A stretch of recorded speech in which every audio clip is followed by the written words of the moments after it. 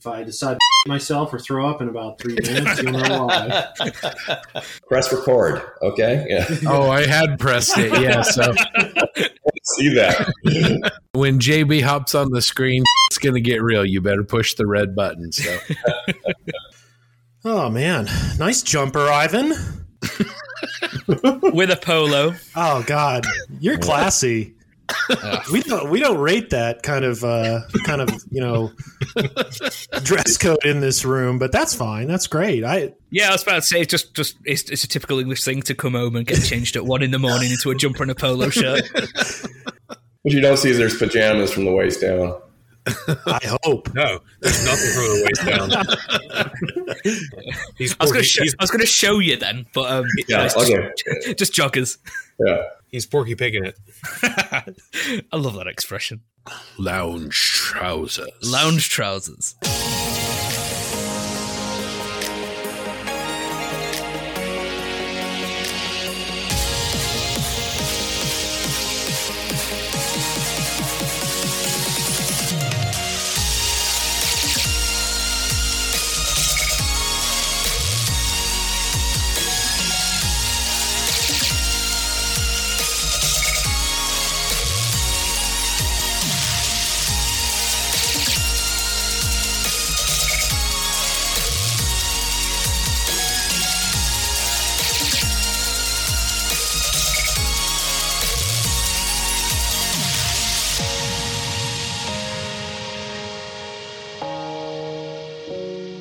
Welcome to the Plastic Posse Podcast. We're glad to have you along for episode 38 as we discuss the hobby we all love, scale modeling. My name is Scott Gentry, and I am joined by a group of friends who are some of the best modelers out there. From Denver, we've got John Bonani. Joining us from DC, we've got TJ Holler. From right here in Utah, where I am, Doug Smith. And last but certainly not least, His Lordship, Ivan Jensen Taylor from the UK.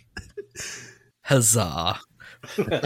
We're also joined tonight by a very special guest. We've got Stan Spooner from the Model Box. Welcome to the posse, Stan. Thanks, guys. This is going to be fun. Welcome, welcome. Banter. We need some banter. Banter. TJ, you got any banter? Well, he smashed a kit while we've been talking, so I mean, I think was it the raccoon you're working on right now, or raccoon? Yeah. How do you say it?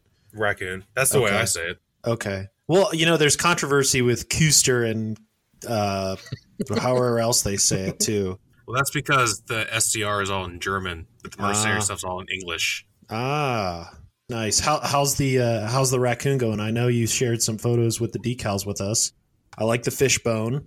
Thank you. Yeah, it's ready for weathering. It's already been matte coated and decals are down. It did not take me multiple hours and or days to finish decals because it shouldn't. So real quick, I want to jump in on this. Let's talk about this specific topic in 5 seconds. You did decals from a bare finish to clear coating in how many hours? In total paint or just total process? Like when you started decaling to clear coating it. What was that time frame? Well, last night I put on a pretty thin coat of X22. It was the last thing I did before I went to bed. And then today when I got home, I think I got down here around 3:30, and by 5:30 I was done decaling. Hadn't matte coated yet. That's only because it was dinner time. You said 18 decals, TJ? 18 decal, yeah. Is this on a Mac kit? Yeah.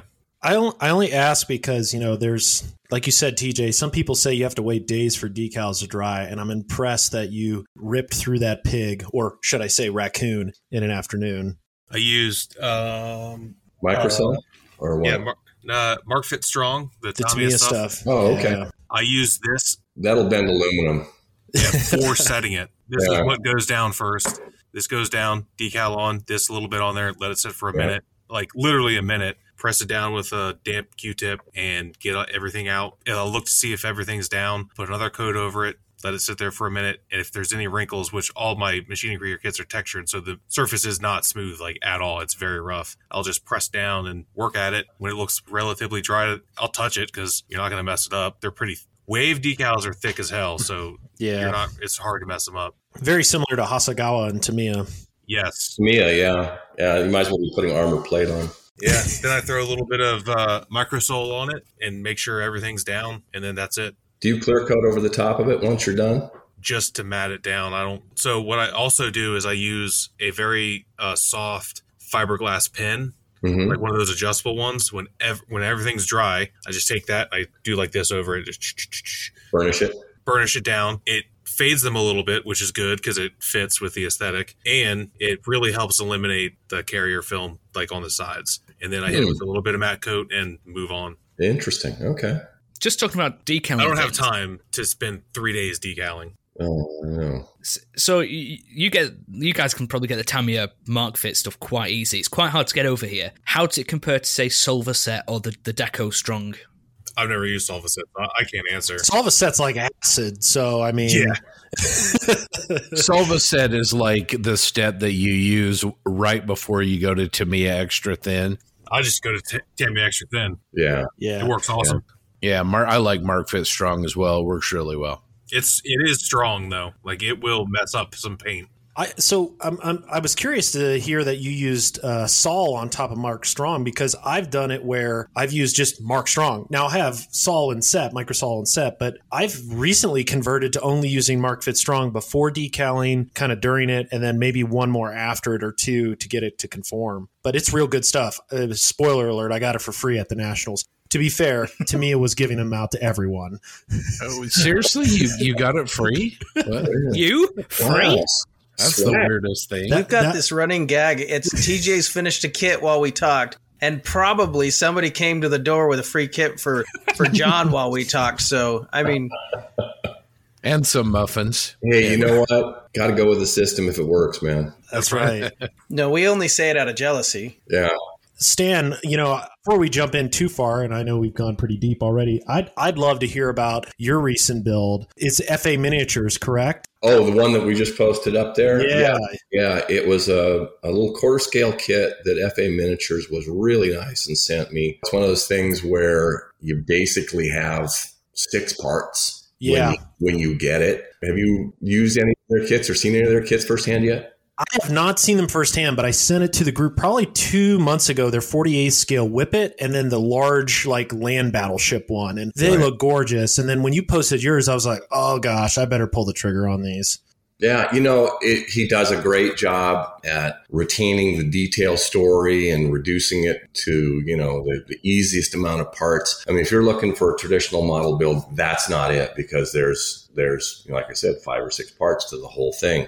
That said, cleanup is a whole different issue there. It is with the growth trees on it and the sort of rigidity of connection points. You've got to be patient because it's brittle. Yeah. Once you clear all that out, get that sucker together. It's the fit was pretty positive. I was surprised that he set it up so that there was some good positive negative interaction when you put the running gear on and so on. I will warn you, because everything gets grown up through the bottom.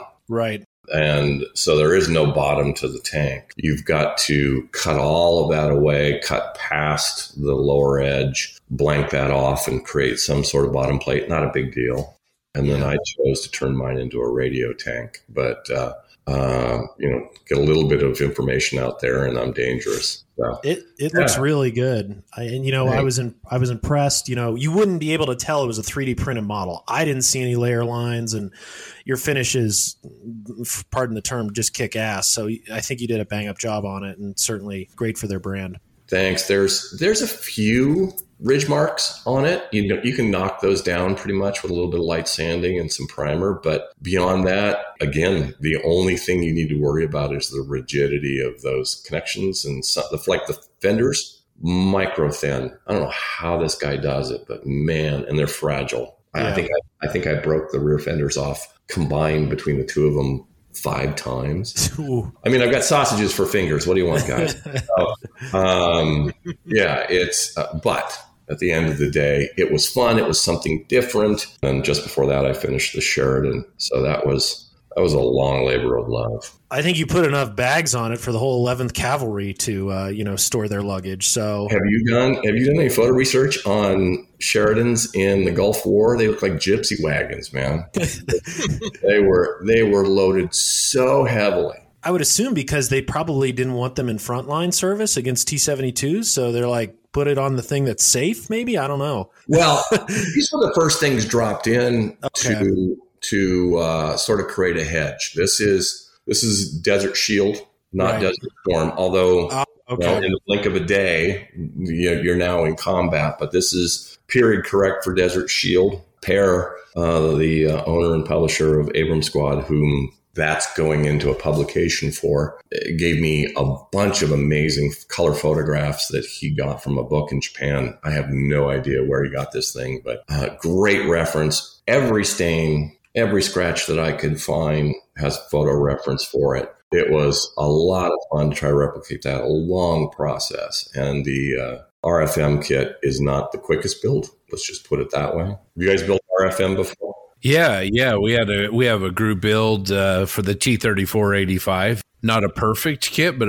I think a really good kit. Yeah. We had some things that we had to challenges that we had to get around. And there was a little bit of variability from kit to kit. Mine had some lower hull issues that John and TJ and Doug, I don't think really face. So there's a little bit of variation, but yeah, it's pretty good overall. Okay. Well, Scott doesn't understand that I don't know armor. So when there was an issue, I just put it together and said, it looks good to me. As long as you remember the great adage in armor building, if something's wrong, put a tarp on it. You're solid, dude. Yeah. So, no, I think one of the biggest obstacles on those kits are instructions. And in that particular kit, it gave you instructions theoretically to build two different variants, the early and the late. And it was all bass backwards. It took a lot of sorting out, and I still got it wrong. See, I'm ready for that. I've got 2 decades of building dragon kits under my belt. They couldn't make a good set of instructions if they tried. So, well, hey, John, I know you've changed gears over the last day or two, but let's talk about that 1/16 scale Stug. Yeah. So it's coming along good. It's going a little slower than I thought just because it's so big, but I was able to get some OPR work done, which is basically some staining and shadowing. And then what I'm going to do next is something that's widely popularized by Night Shift because he's awesome. Put the coin in the bucket for that shout out already. But it's adding those little rust tones on the chip paint and then blending them out. It adds just this subtle texture and subtle tonality effect to the entire vehicle. So I'm really looking forward to that. I'm hoping I can get that done tomorrow. It's going to be a long process because it's just such a big palette. But otherwise, hands down, one of the most fun kits I've had in a while building. I would highly recommend it. And then also on top of that, I got some stowage from Value Gear. So huge shout out to Steve. Picked up some Stug gear from him, and he sent a huge care package that I'm going to disseminate to a lot of our friends and people online right now. So otherwise, everything's going good.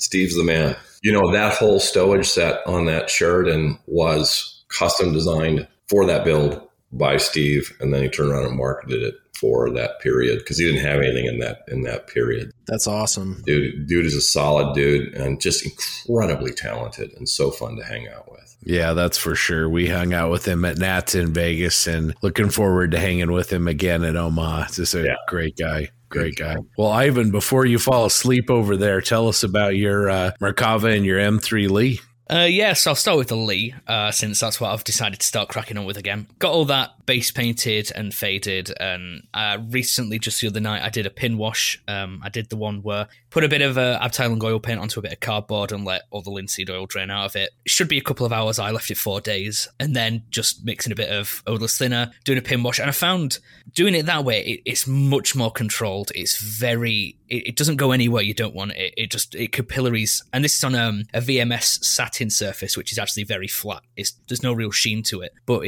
it capillaries around all the bolts and panel lines. It's beautiful. So there's hardly any cleanup, and because it's oil, like Night Shift said, ding, there's the other coin. Because you can blend it much easier rather than all or nothing with enamels. It just blends beautifully. So that's that done. It's unfortunately killed a lot of the contrast I tried to gain in the paint stage, but I can gain that back again with oil paint rendering and doing stuff like that. I also broke the barrel off again. Unfortunately, my modus operandi for modeling is to damage everything I build. So I've had to make using epoxy putty, I've drilled a hole in the turret, epoxy putted a little slot, so now the barrel can just sit in there neatly rather than just having a flat butt-to-butt joint, which it was prior. So I'm not worried about that anymore. That's fixed. I've also painted the star, hand-painted that on the turret and made it look like there's white paint dripping down. I didn't want it looking too perfect. And on the side of the hull, I couldn't think of a serial number. And I was like, well, screw it, I'll do the dates of what day the Nationals start in the US. Unfortunately, I did it in UK date, so it might look a bit odd for you, but I've done it in the proper way. Wait, proper way. You drive on the wrong side of the road. Come on. So 2007-22 makes sense, more biggest. I'll leave it at that. Moving along to the Merkava, or Merkava. Yes, this is a build for Marcus at TMMI. I got it built in 2 days, which is crazy quick for me, and it's quite a complex TACM kit. There's mold lines on everything. It's one of the earlier ones, so there's a lot of cleanup, and it's a bit clunky. That's how I can describe it. It's a bit clunky. But it's a nice kit. The Mercury is massive. It is a beast of a tank. Comparing it to other things, it's a unit, and it's cool because it's got the chains on it. The overall shape is beautiful. They did a great job on the profile. You're building that for Marcus? Did I hear that right? Yeah, I am. He wants his words, a big build. I don't know what that means really. So I don't know if that's a full language. That's Marcus stuff. Yeah, Marcus style. So I want a big build. So it's like just the tank, or do you want a full scene with like 100 figures in it? I don't know. But that's all built, ready for paint. I've also got 2 Edward Zeros to build for him. So they're aircraft, and I'm just not in the mood for aircraft at the minute. He's keeping you busy. Wow. He is. I also did yesterday 3 new kit release reviews for him, where I had to take a picture of the sprues and write 250 words. 3 of those were submitted yesterday. So you might see them in February or March's issue of TMMI if you read it. Now, is your Merkava going in TMMI or in MIM? I think that one's going to be a TMMI one. Okay. Yeah, because the ICM Model T Ford, that was in MIM. So I think it's just going to vary between, depends how big the build is, I think. Right. But I've been surprisingly busy. The reason I'm so busy is because I'm back on my diet, and because I'm really hungry, I need to distract myself. So modeling's a good way of doing that. He's saving up calories for corn dogs, baby. That's right. Well, today was weigh day, and I lost 4.5 pounds. I'll take that as a win. So absolutely. Nice. Good job, man. Good job. How many stone is that? I'm kidding. I don't even know what that means. I just hear people say, I lost 5 stone. Of what? What does it mean when Ivan has stones? I don't know. Pounds and stones make sense. As long as they're not kidney stones. So. Right. Yeah. Doug, what's going on over there at the modeling casa? Well, I tried real hard to get going on that mini art M3 Grant, and I put the base, the bottom plate together, and then there's 2 parts. The front of the hole starts there, and there is nothing on that kit that makes me understand exactly what angle it needs to sit at. And the other part that goes on it, I don't, the instructions are vague. The way it aligns is vague to me. And so I just kind of pushed it to the side because I don't want to screw that one up. And we were talking last week, a bunch of us got on and we're just kind of chatting as we built. And I looked over and there's my Bandai speeder bike that I'd started, even painted the hole on. And I pulled that over and I just started weathering and chipping up the engine parts and stuff. And by the time we were done that night, I had most of the hull assembled. The whole thing's together. I just need to do a little detail work and then decide how I want to do the figure for it. Yeah, I really like the chipping you're doing on the hull of that speeder. Yeah, that one was fun. I wouldn't be too concerned about mini arts instructions. They are like that. They are very vague. They're just very busy. Well, if it was something that I could look at on the exterior and understand kind of how it sits, but that one part, that third part that goes in there, it doesn't make any sense to me. I don't even know what it is. So I'm going to have to do some digging before I go any farther with it. If you can, send me a picture of that part of the instructions in the part, and I'll see if I can add anything that might help that. All right. That'd be great. Just wait until you get to the tracks. They're an understatement. They lack pedigree. That's my new phrase for things that aren't great. Master Club.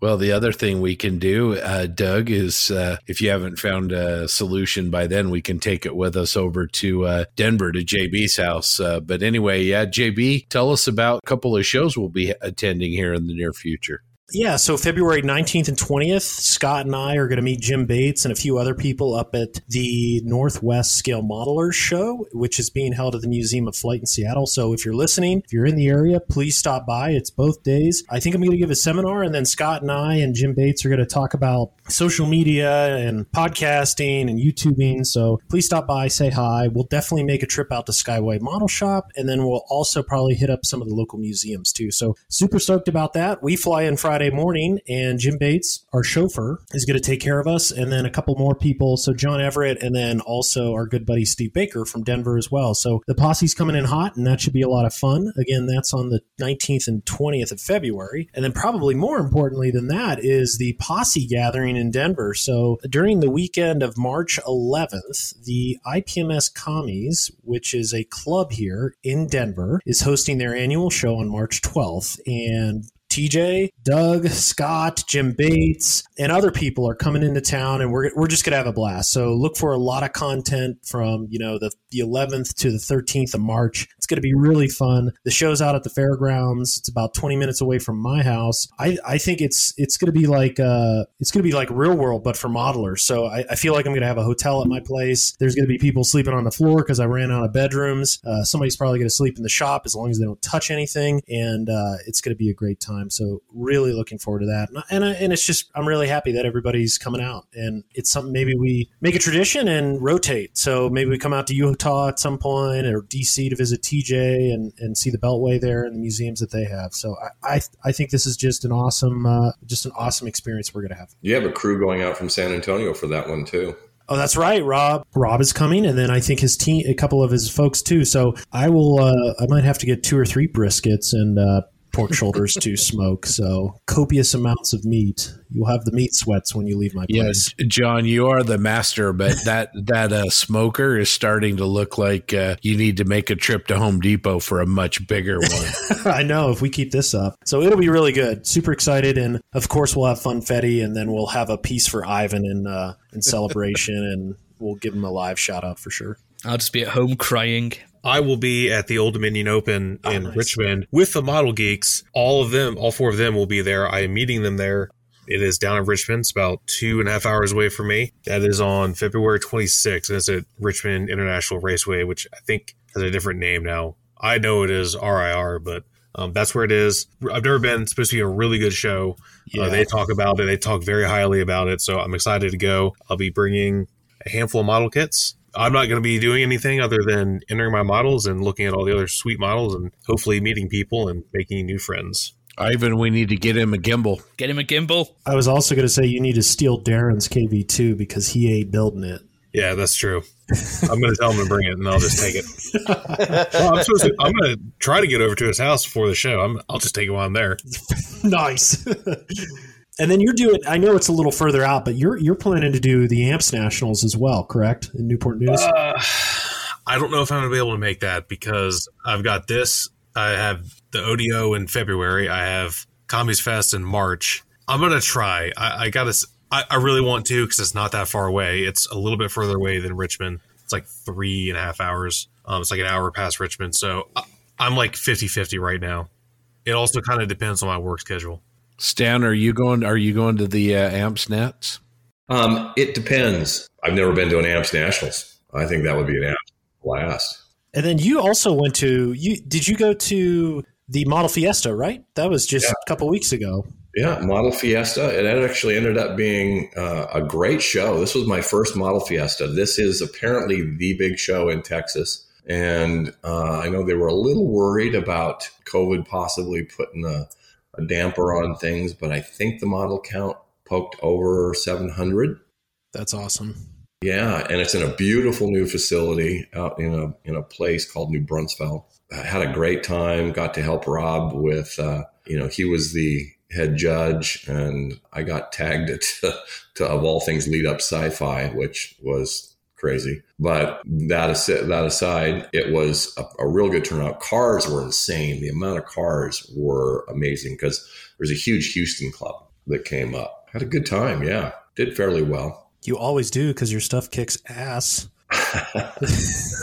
Thanks. Plus, it was fun because when you're in Southern California and you're hanging out with, again, people like Wexler and so on. And tell me if you guys experience this too in your local shows. You sort of get slotted as to who you are and what you do and what to expect from you, right? I think I shared with you guys last night that the only way I usually can beat Jim is if he just doesn't show up.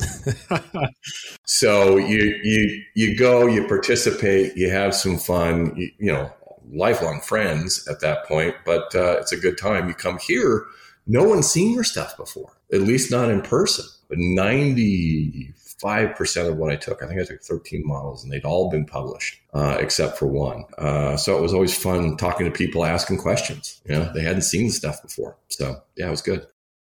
We are proud to partner with Tankcraft. They are a fabulous company that makes the highest quality products. They have some incredible new products coming in 2022. New mats, new products, and some incredibly cool stuff that they will be announcing very soon. In the meantime, check out tankcraft.com and see how one of their Pro Modeler mats and one of their awesome aluminium glue bases can really improve your workbench. The correct way of saying that metal. Not literally the wrong way. How many eyes are in aluminum? You just remove one. I'm sorry. It's wrong. It's just... Yeah, whatever. Now that's a hill I'll die on. It's aluminium. Aluminum.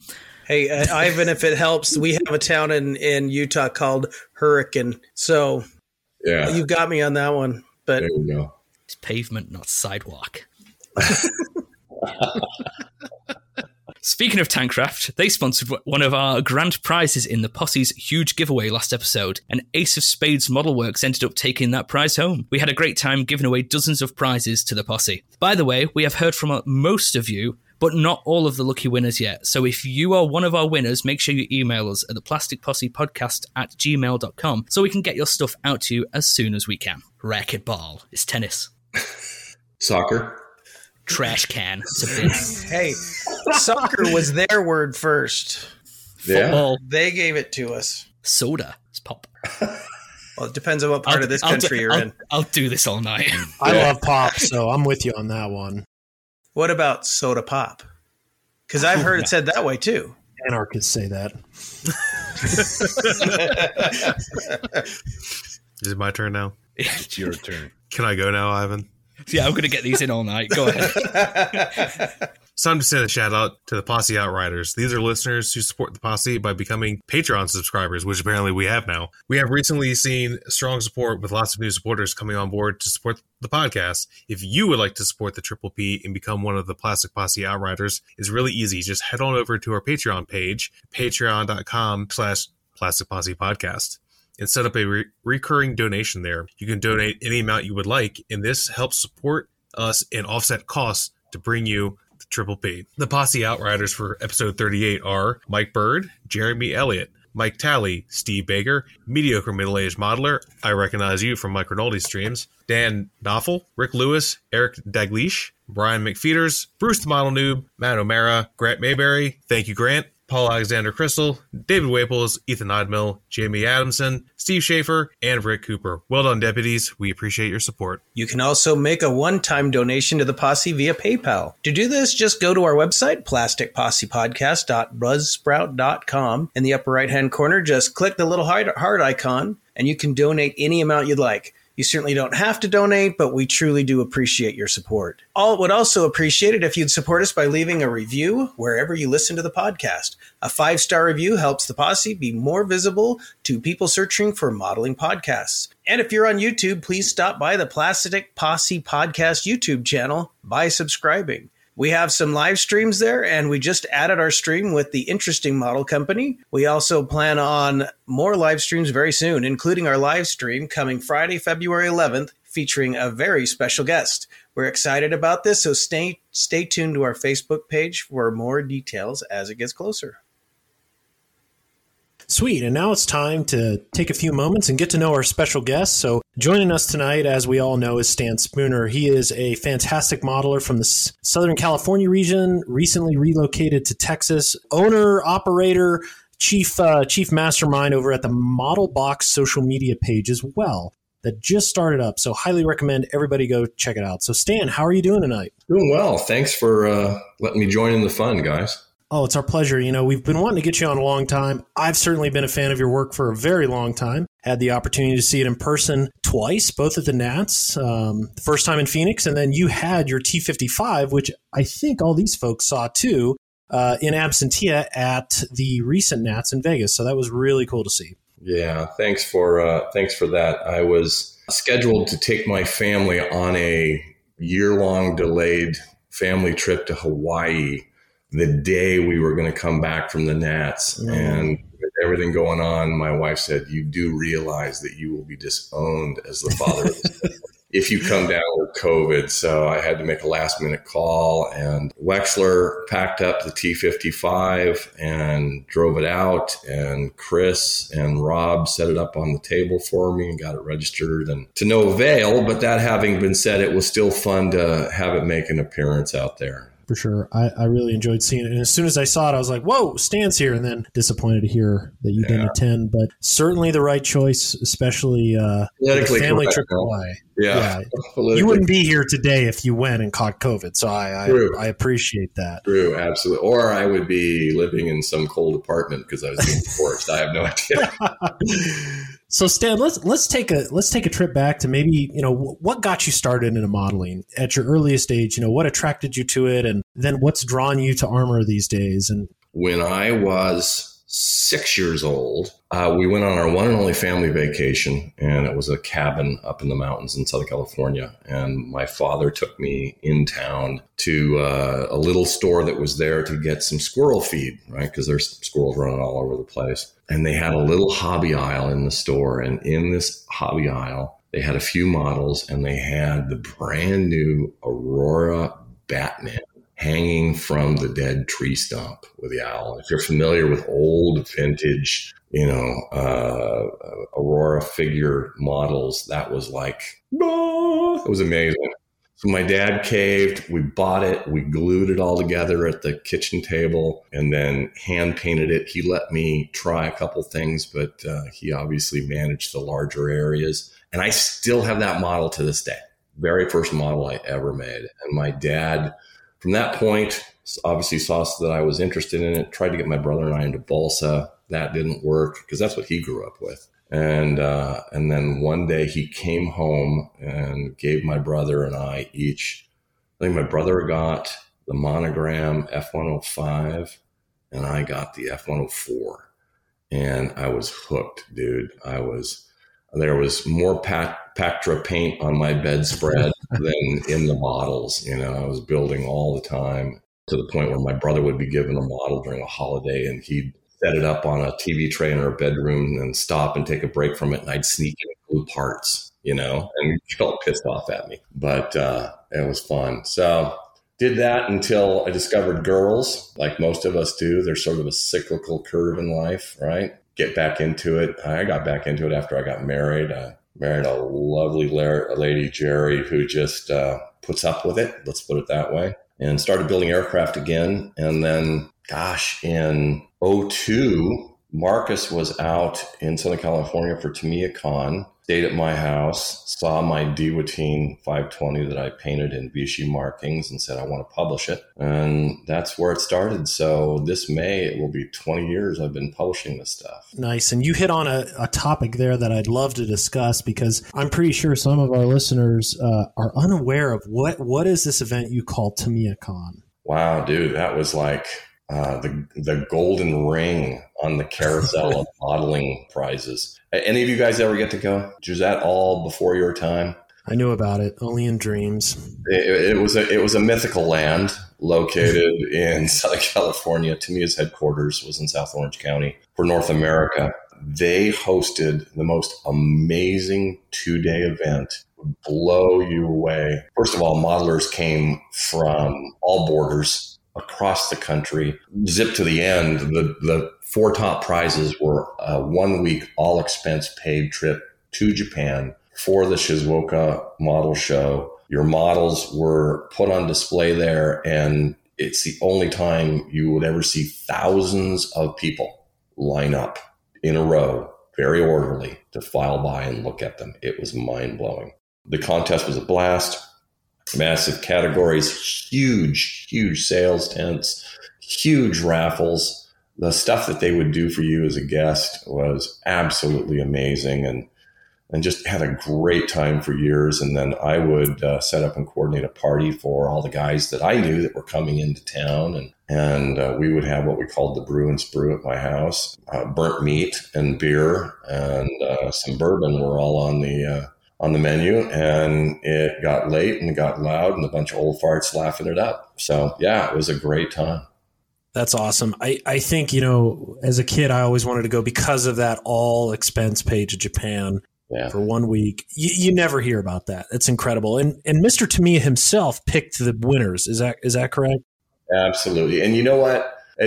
When you're in the thick of it and he picks a particular model and you were looking at it going, what in the world was he thinking when this is over here and this is over here? But you got to remember two key things. First of all, that man has seen more models than all of us ever combined, right? I mean, he lives and eats and breathes this stuff. But number two, it's his company. His name's on it, right? He writes the check for this. He has every right to pick what it is that he wants.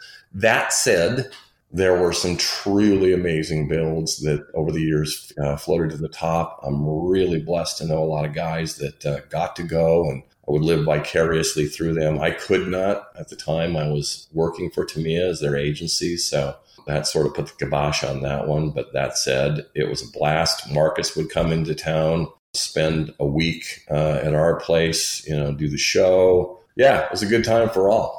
That's awesome. And the winners, and just to be clear, they were, I think he chose one Armor, one Aircraft, one Auto, one Dio, or was it whatever he liked that day? No, the categories were more ethereal than that. It was like best finish. Okay. Best story, I think it was. Best, I forgot there was a third one, and then there was the overall grand prize, which had a formal name to it. I don't remember what that was. So because of that, the mix of models that won were different every year. I remember seeing them. I think they were published in fine scale, and certainly they were on hyperscale. People posted pictures, and I remember always the story like, well, if you want to win at TamiyaCon, you make the best out of a Tamiya kit. Don't convert it or don't do anything special, like showcase the kit. I don't know. There was rumors online, and everybody had their little way of trying to win, I guess. I've got a great story. One of my dear buddies, a guy named John Quint. All right, who here is an aircraft builder? Anybody an aircraft builder? Okay, aircraft. All right. We tolerate it. When you talk to Marcus, Marcus will verify this story. John Quint, probably one of the most amazing aircraft builders I've ever known. Accurizer, just mind-blowingly talented. And he was a Folkwolf freak. He knew everything inside and out. So when Tamiya came out with their D9, the first year he did it, he spent an entire year, tricked it out to the nth degree, and I never will forget. He put it on the table, and next to it is a piece of paper. I'm going, what's this? He says, well, this is everything I had to fix. I'm going, dude, you're not going to win telling the guy that owns the company what he screwed up on your model, and you had to fix it. He goes, no, they'll appreciate it. Didn't even get noticed to any degree. So the next year, he's all burned out, grumble. And this guy, had won serious national awards and stuff beforehand, and all well-deserved. Another year goes by, and I take him to lunch. I said, okay, listen, we're going to do an experiment. You've got to put it on the table. It's been 2 years since he's seen it. And no paper. Just put it on the table and let him see it. And let's see what happens. And he goes, yeah, whatever. I said, at the very least, come over. We'll have the dinner. We'll do the brew and sprue. We'll hang out. We'll have some laughs. Okay, great. He wins. Goes to Japan.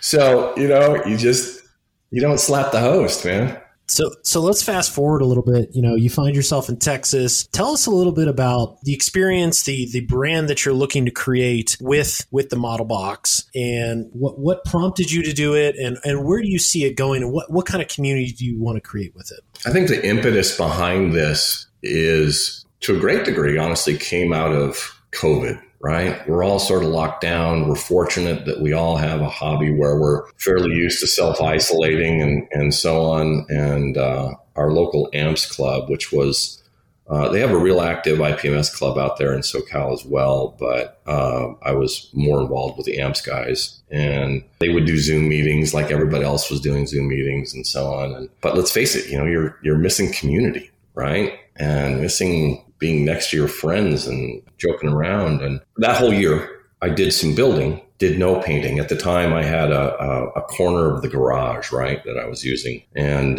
it just didn't have the mojo. I don't know about you guys, but I've got to feel like I'm ready to paint. But I got the Sheraton almost finished at that point. Did a Russian APC, the Boomerang by Zvezda.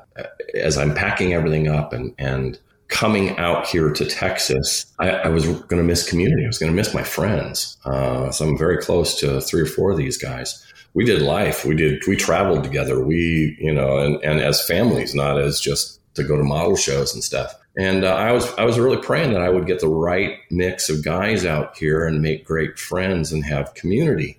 Fast forward, moved out a year ago tomorrow. And sure enough, the first 2 people I meet are guys Rob Booth and Chris McLean. Great salt of the earth guys, just love them to death. And boom, immediately I have community. So I started thinking, you know what?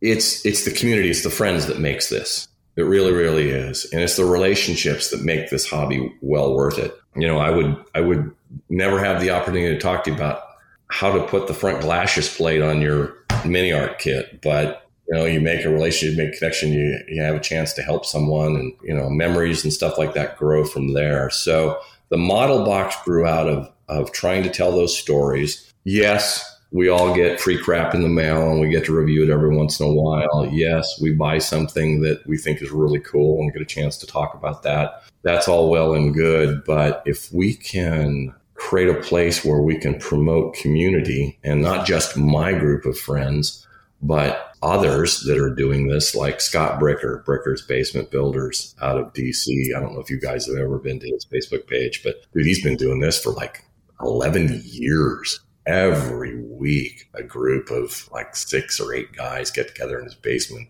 The model box, as it says, is Model Talk and Social Club. The first few posts were out there about products and my builds and stuff. If people weren't aware of me and what it is I do, I got to share about Alex De Leon, that crazy talented man, wanting my turtle that was on display at San Antonio. He loved it. He's going, I want it. I'm going, I'm not selling it to you. He goes, but I want it.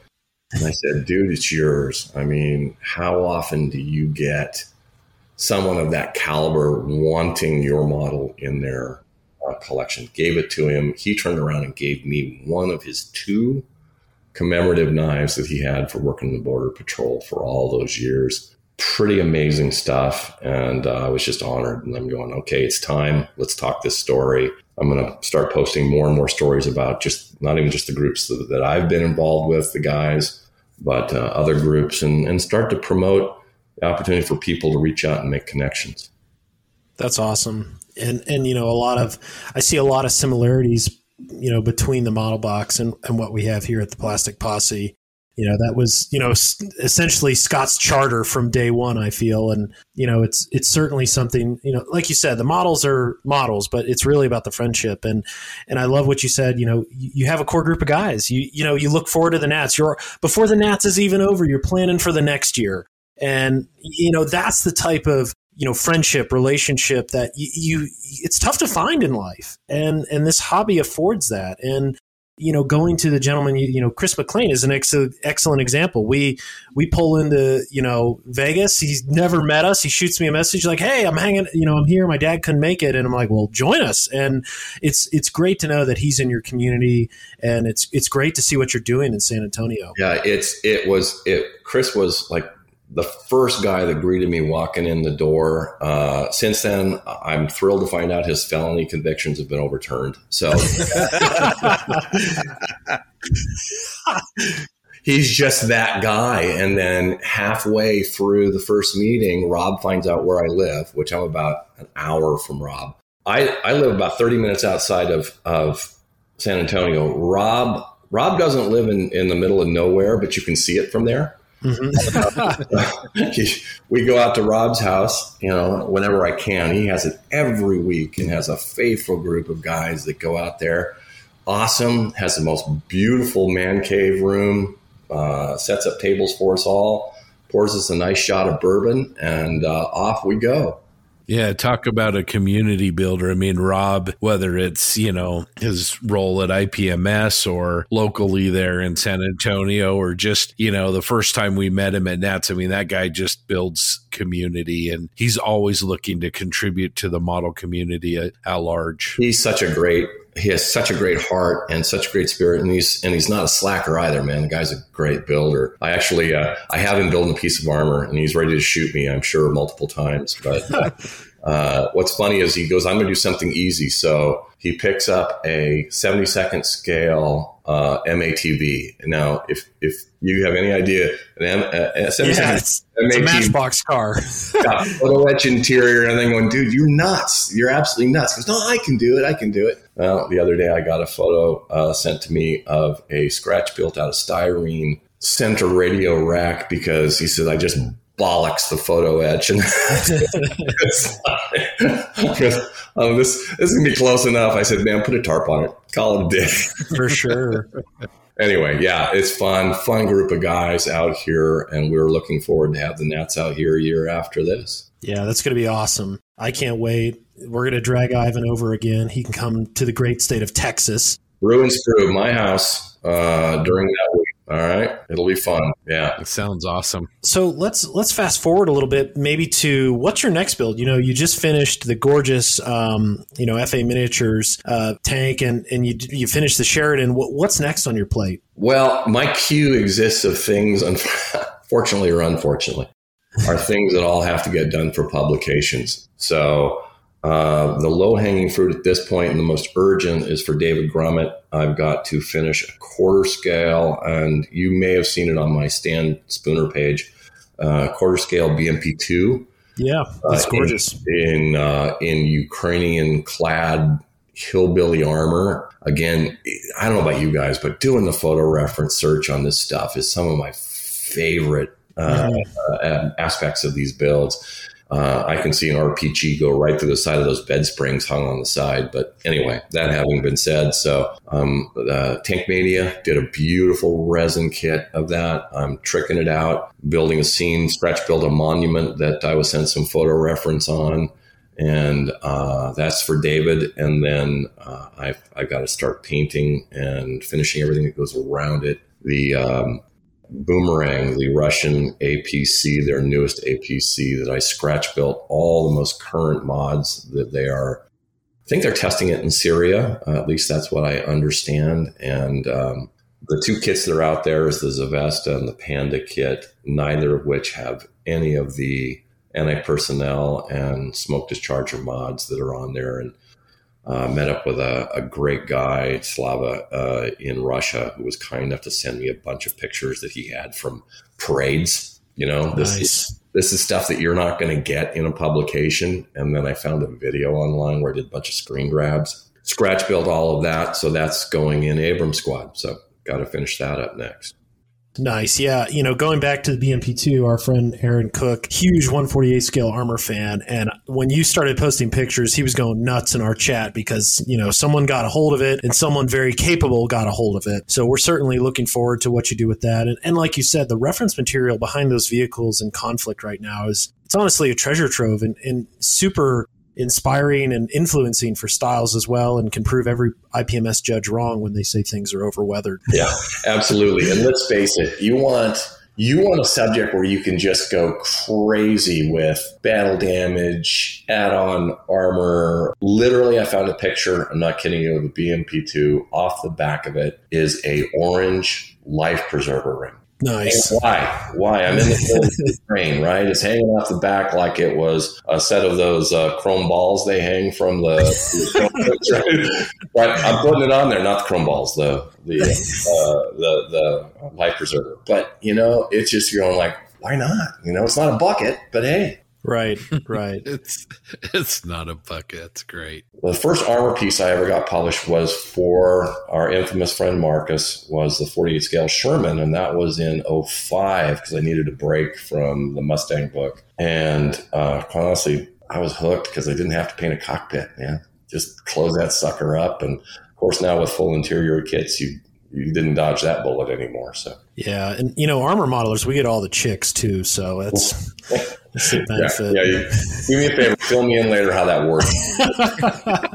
Yeah, just wait until he gets to America. yeah. I'm drowning in babes. Slayer, he's a slayer.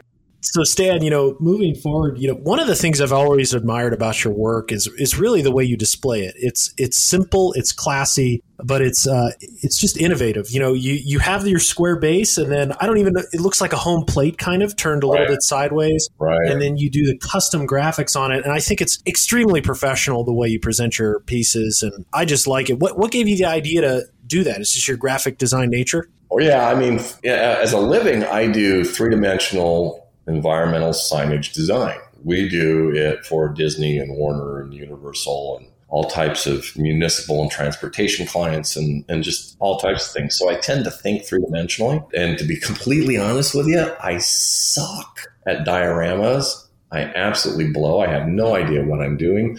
I've got that giant FAQ book. I open it up, I fan through it and go, yeah, no.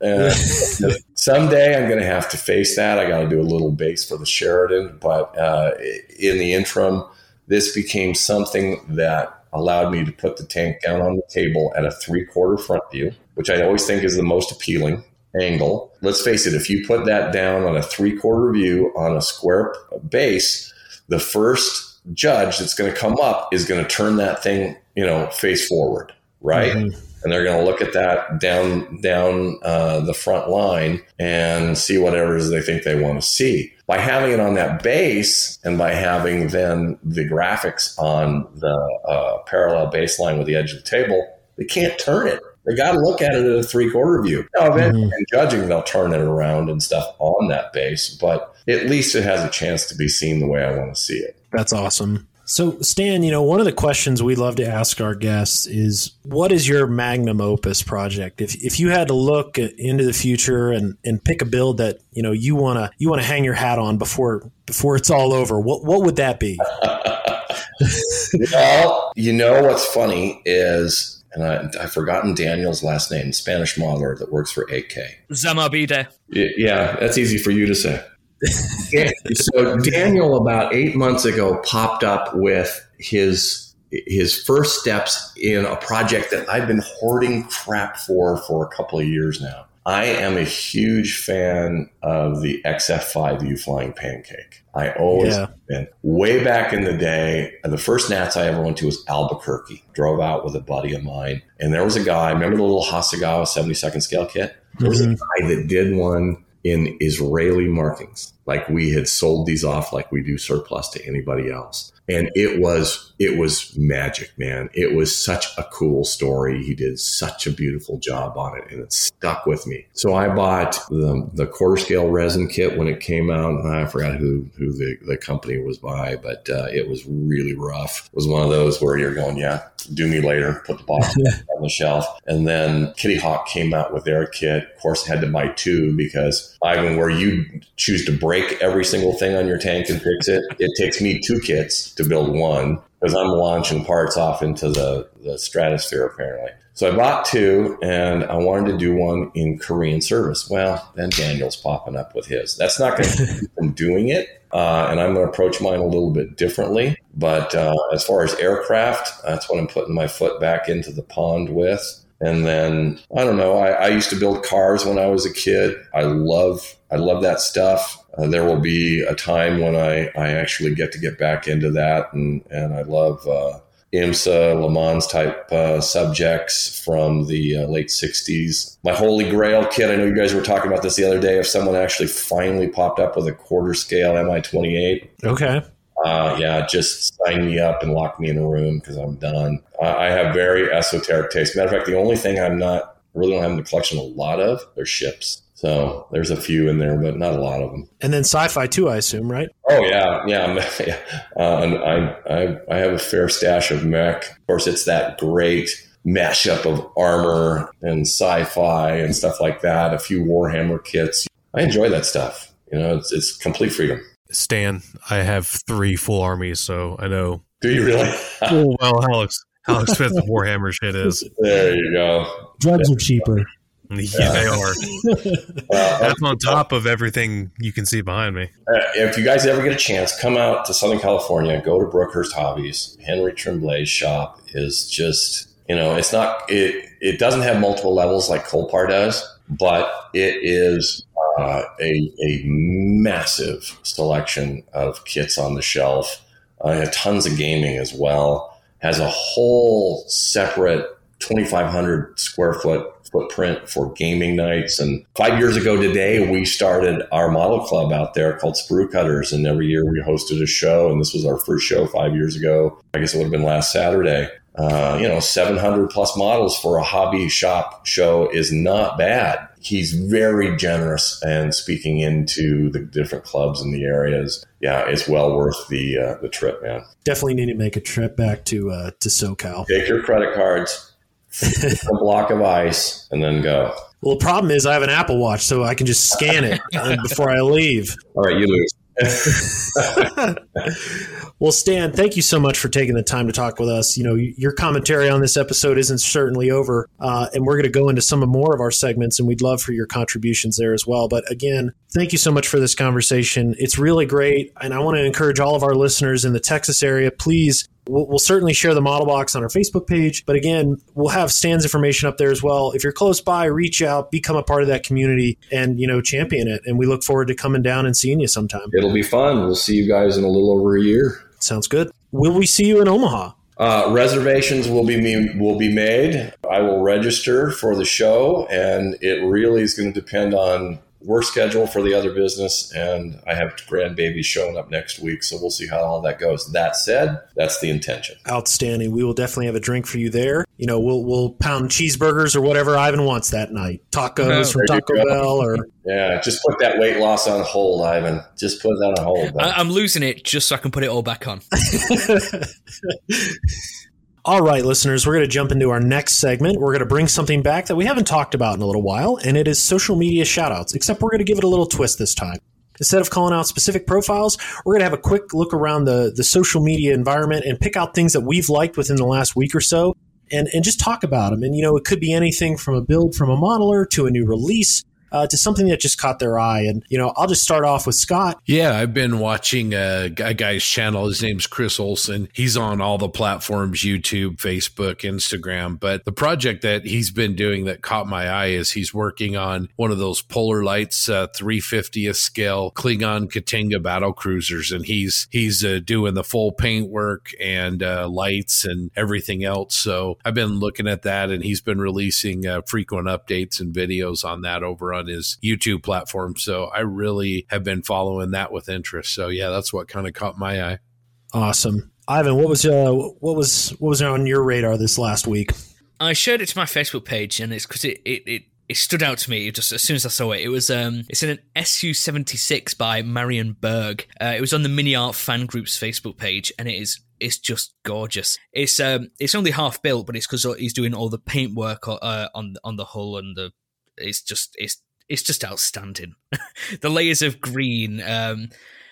Green is a great color to work with, but they've just done such a fantastic job. Around the edges, it's darker, and there's so many layers of different tones, different patinas, and it's nicely chipped. It's weathered, but it's not in your face. Everything's very deliberate. It's like very precisely executed. It's just a gorgeous looking piece of work, and it's only half done. But if you want to check that out, it's on the Mini Art Fan Group's Facebook page. It's the SU-76 by Marion Berg. It's stunning. Yeah, it is gorgeous. Yeah, I saw that one. It's really, really nice. Great paint work, like you said. TJ, what caught your eye this past week? What caught my eye, this was actually today, just his one particular post. There's a modeler named Andy Butcher. He goes by ABC Mecha on Instagram, and I believe also on Facebook. Yep. He is currently building a Machine & Krieger Falke Falk, whatever you want to say it. The thing that looks like a flying lobster. It's awesome. It's one of the coolest designs. He's doing one, and it's he lives in Australia, so it's wintertime. Or no, it's cold there, but it's summertime. So he is doing a winter theme, even though it's not winter there, and it is a whitewash. And he claims he's never done a whitewash before, and I have a hard time believing that because it's really good. Yeah, he's been posting his whole kind of SBS on that almost. Yeah. Mm-hmm. And it's really nice. And correct me if I'm wrong, he hand brushed the whole thing. No, I think some of it's hand brushed, and I think some of it is airbrushed.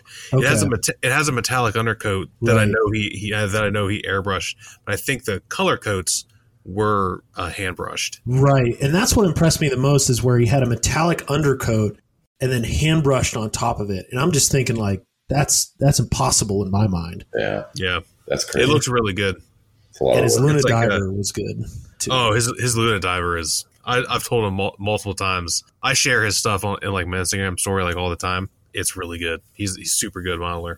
Yeah, and he only has 266 followers. He deserves I don't know thousands. Why he should have way more than that. That is awesome. I'll just go real quick. What caught my eye is a close friend of the pods, which is Darren from the Model Geeks. His F-18, his Ming Hornet. Holy cow! It is looking fantastic. He is slamming that thing together and making it look easy. The finish is absolutely gorgeous. He just shared some pictures in our text message group not too long ago and I think he shared them online too. And we'll be sure to put them on the page where his weathering and the subtle tones in the different panels, it's just gorgeous. And then his alignment on everything is chef's kiss. He's making that kit look easy, and I kind of want one now just based on his build. He is 100% crushing that thing. So he talks about it in their episode that came out today when we were recording. I want to say he started that kit January 1st. So he has like less than a month of work on that kit, and I think he's getting really close to being done. That's crazy. And it is so clean. I don't know how these aircraft guys do it. I don't know. It boggles my mind.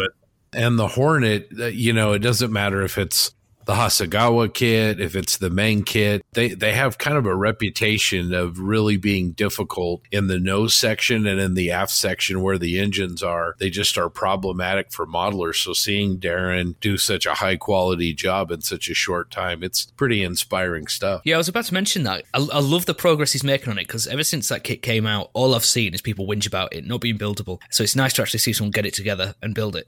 And he's doing it really well. Yeah, and he'll probably win at Nationals, and then we'll have to buy him a drink, and we won't hear the end of it. So that's who Darren is. But no, shout out to Darren. Really great work. Keep it up. Very inspiring to all of us who build ground pounders, and maybe we'll come over to your arena sometime. Oh, when I see it, he said he's taking it to the ODO. So when I see it in person, I'll be sure to let everyone know how good it is.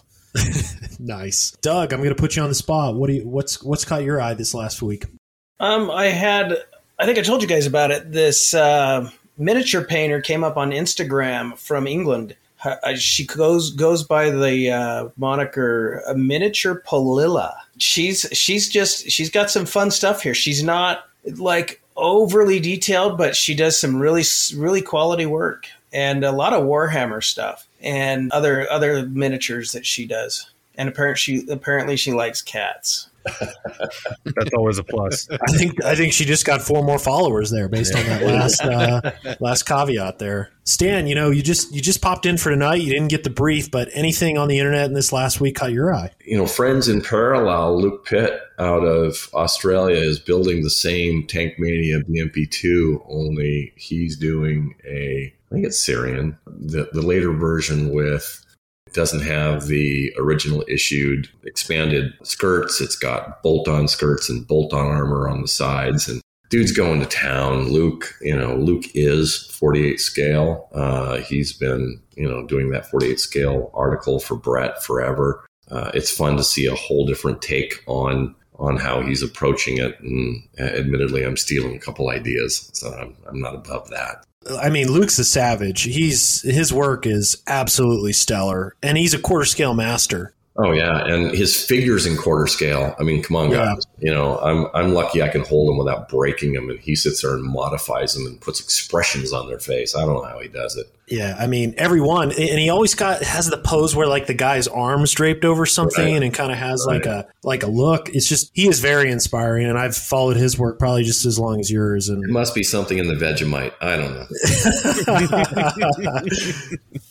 Just a reminder, it's a biscuit, not a cookie. Biscuits are something to put gravy on. Don't tell me about chips versus crisps. Don't even start the crisps. Chips and crisps. It's crisps. They're crispy.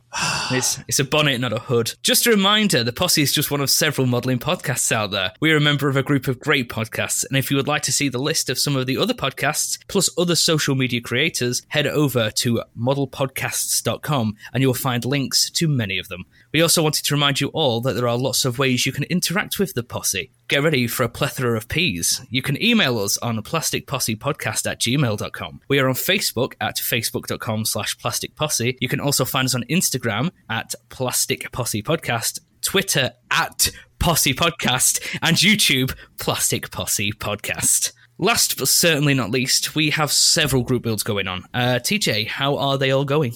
So I'm going to lead off with the M3, M4 group build because holy cow, there is some like top quality work coming out of that group build right now. I'm going to start with Peter Peter. I'm going to butcher your last name, man. I'm sorry. I've said it right before. I'm not even going to try. I'm tired, so I'm just going to, you know who you are, dude. The official logo designer of the group build. Man, the Howitzer Sherman. Yeah, 105. Yep. Holy it is really, really good. I've already told him this more than once. Dude, your work is fire. Quit acting like it's garbage. I hope you're listening to this. It's awesome, dude. Like, seriously, it's really, really good. That's all I have to say about his work. It's awesome. He did the OD painted out stars. Oh, so good. I love it. And Hendrik Gauss, I don't know how to say your last name, man. Again, apologize. I'm terrible with names. His 75 millimeter. I think he's doing the press steel car version of the M4. His A1, his dust work is so good. He started with the turret and thought he was weird for doing that. I'm like, I start with the turret too, so you're not alone. And his figure, yes. Oh my god, yeah, the tank commander figure is wow, freaking legit. It's so good. But his dust work is fantastic. He started working down, so now he's on I think he's done the size. I think he's down to lower hull now. Getting that like really subtle, thin layer of dust is hard, like, and make it look convincing is difficult. I know because I've tried it and I've never been happy with it, but he's knocking that one out. Martin Drayton, I think is how you say his last name. He's finished his one build, which is a Chilean M51, I believe. Yeah. With a diorama. That's what Martin does. He goes by EMD Scale Works or EMD Model Works or something as his Facebook page. He does dioramas. That's like his thing. And his Chilean diorama is awesome with that weird bluish color that they paint in their tanks. And now he's doing, I think it's an M4A3 with a HVSS. Yeah. Wrecked is one of the very famous picture, wrecked in the beach, got graffiti all over it. He started it like 2 days later. He's like almost done. I'm like, I thought I built it fast, but dude, he's crushing it. I don't know how he's doing it. And it's really cool too. And of course we have to mention Daniel Brooker and his improved M4. He started weathering the turret, and he's another guy that everything he does turns to gold. So dude, I feel like Indiana Jones. It belongs in a museum when he's done, for crying out loud. It's so good. Last but not least, our very own JB got some color on his M4A2. Yeah, it's about time. You okay? So you didn't respond to my. I don't know if you saw it. What color did you use? It's the ammo olive drab base, straight out of the bottle. It's nice. Yeah, it's a nice tone. So that'll just be just the foundation, and then a couple layers of whitewash will go on top of it. And I think you forgot one other person, Zach the Shizzle Nizzle Grizzle. Yeah, I did. I forgot Zach. Okay, he's another one. He's doing stuff that he doesn't normally do. He's doing the whole post shading and all that kind of post highlighting, and it looks really good. And it's funny, I'm glad you mentioned that, because him and Peter, like, Peter posted things like, oh, I don't know how good it is. And Zach's like, bro, this is amazing. And then Peter's like, no, dude, yours is really good. And Zach's like, no, mine's not that good. Yours is really good. And I just stepped in. I was like, hey, you two, knock it off. Both of you are awesome. And Zach's like, okay, sorry, Dad. I mean, Ivan, your work on the Lee as well. Oh, yeah. Other than continuing to break the gun off, that group is just really great. And I cannot wait to see all of these kits on the table together. It's going to be just so amazing to see. A billion shades work. of olive drab. Yeah. Oh, yeah. It's going to be awesome. Kevin Kelly, friend of the podcast, he finished his North African British Sherman 3, and it looks really good. I'm a sucker for tan and black camo, and his is really good. I don't think we mentioned him last time. He actually finished at least 2 weeks ago. I don't think I mentioned him last time, but that kind of ties into the fact that on our spreadsheet, more and more entries are getting marked yellow, which is what the color I chose for done. So that's awesome. I think we're up to 8 builds, more than we brought, more T-34s than we brought last year. We already have more that are done and will be there. And there's a bunch that are getting really close. So that makes me happy that, as the year is starting and people are getting stuff finished and we're, everyone's making progress. So I'm really happy about that.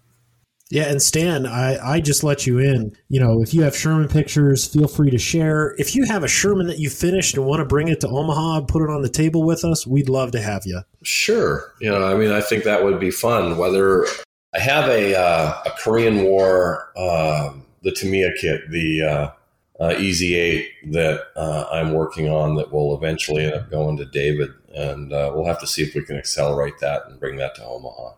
Sweet. Hopefully I'm not replicating someone else's. More than likely someone's doing it, but can't have enough shirts on the table.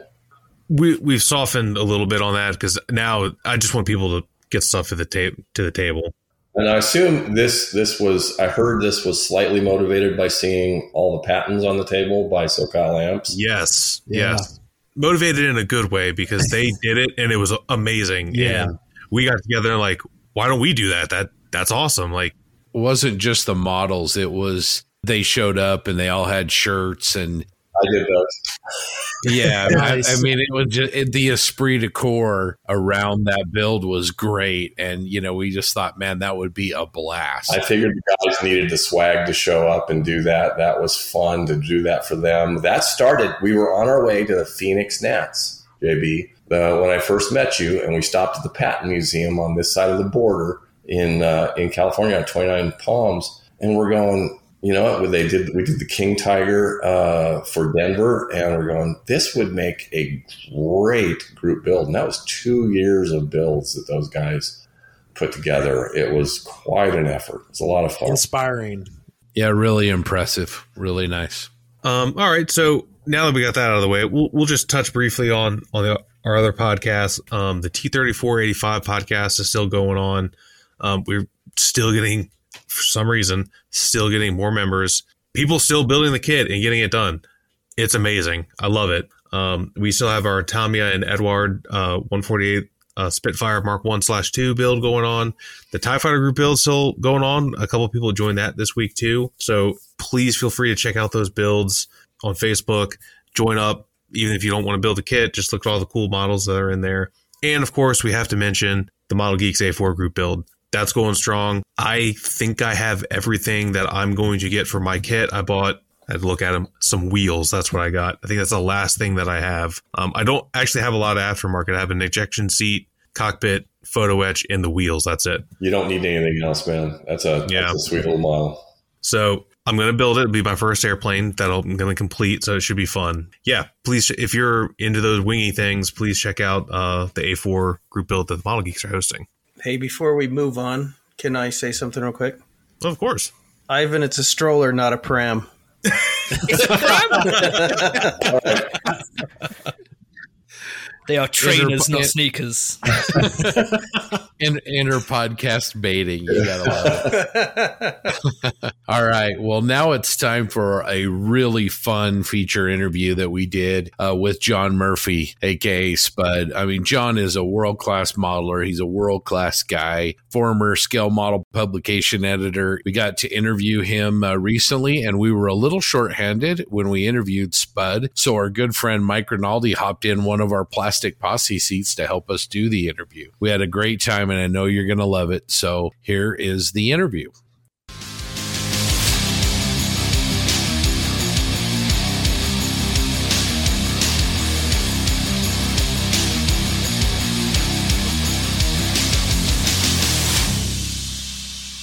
Welcome to another Plastic Posse podcast interview, sponsored by Sean's Custom Model Tools, makers of the Super Sanding Blocks. Today, we are joined by a very special guest. He's a terrific armor modeler, a former editor of MMI magazine. Joining us from the UK, we want to welcome John Murphy, aka Spud, to the Triple P. Welcome, John. Thanks, Scott. Thanks very much for having me. Really looking forward to it tonight. Also joining me today are Ivan Jensen-Taylor, and we also have a very special Plastic Posse guest interviewer who you just might know. Mike Rinaldi joins us as well. Thanks for joining us, Mike. Yeah, no, thank you. Thank you for that nice introduction. And Spud, hello. Good to see you again. Thank you, Mike. Good to see you, yeah. So Mike and John are old friends. So let's start out with Mike. When did you first meet Spud? Ooh, that's a good question. I want to say... it's going to be one of the Euros. And John, you probably remember more than I do in terms of the dates, but maybe 06 or 07? Yeah. In person? I think it was, around that time. Yeah. Excuse me. I think my memory's just as bad as it probably was. To go back in history before certain publications, it was probably your time with ADH Publishing, I think. It was, yeah. It was called ADH, yeah. It was, yeah, Model Military. Because I think you'd started that mag. That's right. The armor one. Yeah. Yeah, it was just after I left the Air Force, so it was kind of quite a career change. Yeah, a little bit. Were you guys, did you guys know each other online from like Missing Links, or how did that connection initially start? Or was it that in-person meeting?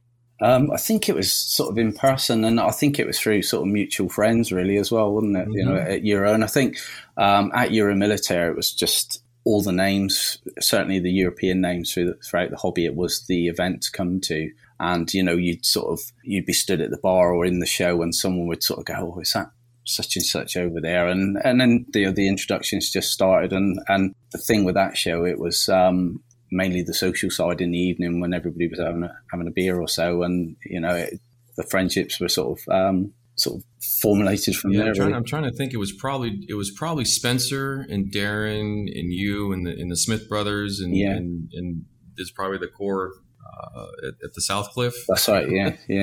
Yeah. You know, that's what I remember anyway. So yeah, it was one of those where, you know, an outsider would just assume it was just a load of sort of geeks talking models, which it was, but the amount of alcohol that would be consumed as well was, and the stories, it was just absolutely brilliant. You know, and it was such an amazing thing to have people from all over the world with this sort of common interest and a real passion for it. And, you know, it's just, and like I say, you know, it makes the world a small place when you've got friends from everywhere. You know, if I was to travel anywhere now, you know, you could quick message on Facebook and someone would say, oh, I only live down the road, pop and visit, you know, and it's fantastic.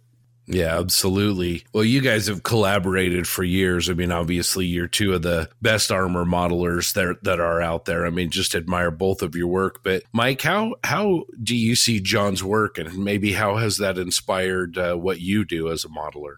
Well, I'd say, you know, one of the things for me, looking back at the, you know, maybe probably John, I think we were close to 10 years of just kind of overlap and working together on and off, and, you know, probably through, you know, maybe 6-7 years directly where we kind of crossed paths with all the kind of projects we were involved with. You know, John's precision is always something I look at. I always pay attention to kind of his attention to detail, you know, what he's trying to do and how he's trying to do it and his efforts to replicate stuff. So that's always something I respect a lot when modelers, it's as much as of their journey, and I'm watching kind of what's going on with it and how they pursue their goals, if you will. And then, you know, John's signature style, you know, he's got this, it's a precision to it, you know, and I think that's something that really reflects upon kind of who he is. And you can see it when you know him and you learn the kind of how he talks about things. And then it translates into the, he's actually shared some of his recent work with me, and you almost can't tell it's a model at certain points in time, where you're kind of like, he's bullshitting you because he's taking a picture of a real tank, and he's so there is that. And in the group of people we're talking about in particular, especially from the UK, even though some of them are spread around the world a little bit, it really is, that's the thing I take is kind of the research that they do, the passion that they have, and then kind of they do have a level of precision that they impart into what they do. And I appreciate that because I try myself. So that's usually what I take away when I look at Spud's work in particular.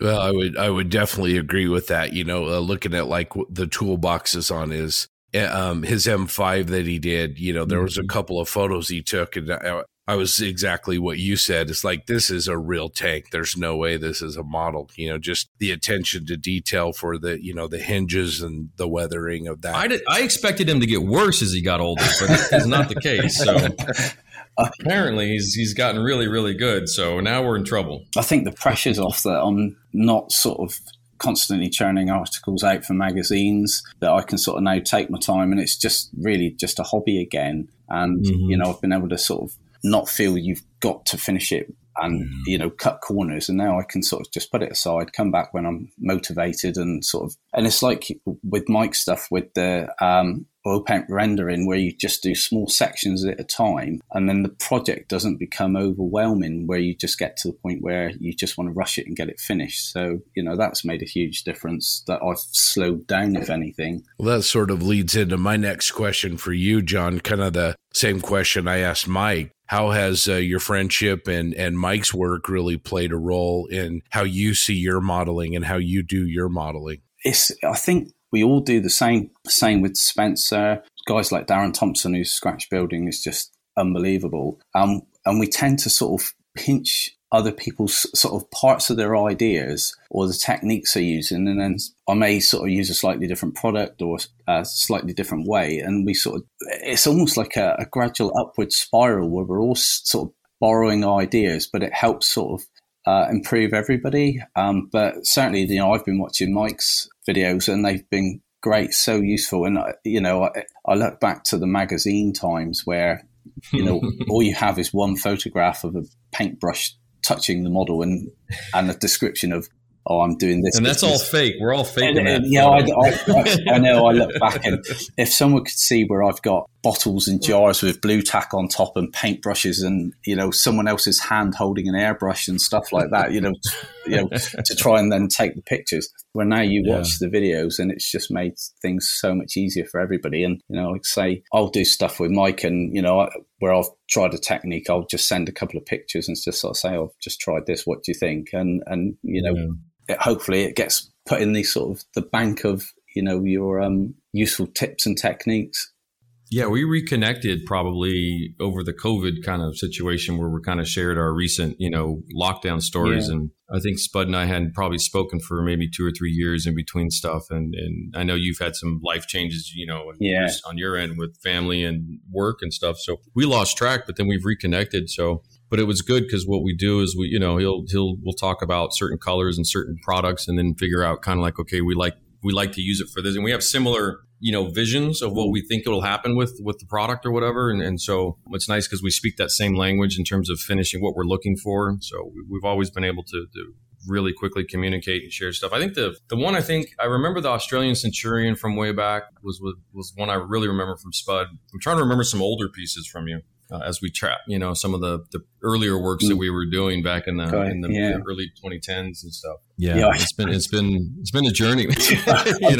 I'm trying to think, because after a few years, I tend to sort of rob all the useful bits off of a model, and then it goes in the bin, or it gets used as a sort of a test piece for the sort of Well, the deadline comment hits home. When you talk about I think Spencer and other guys like Marcus would probably say the same too. Where that when you're crunching under that deadline, man, it's a different conversation. That's right. And it's not a contest deadline. No, it's different. You have to use sort of techniques that will definitely work.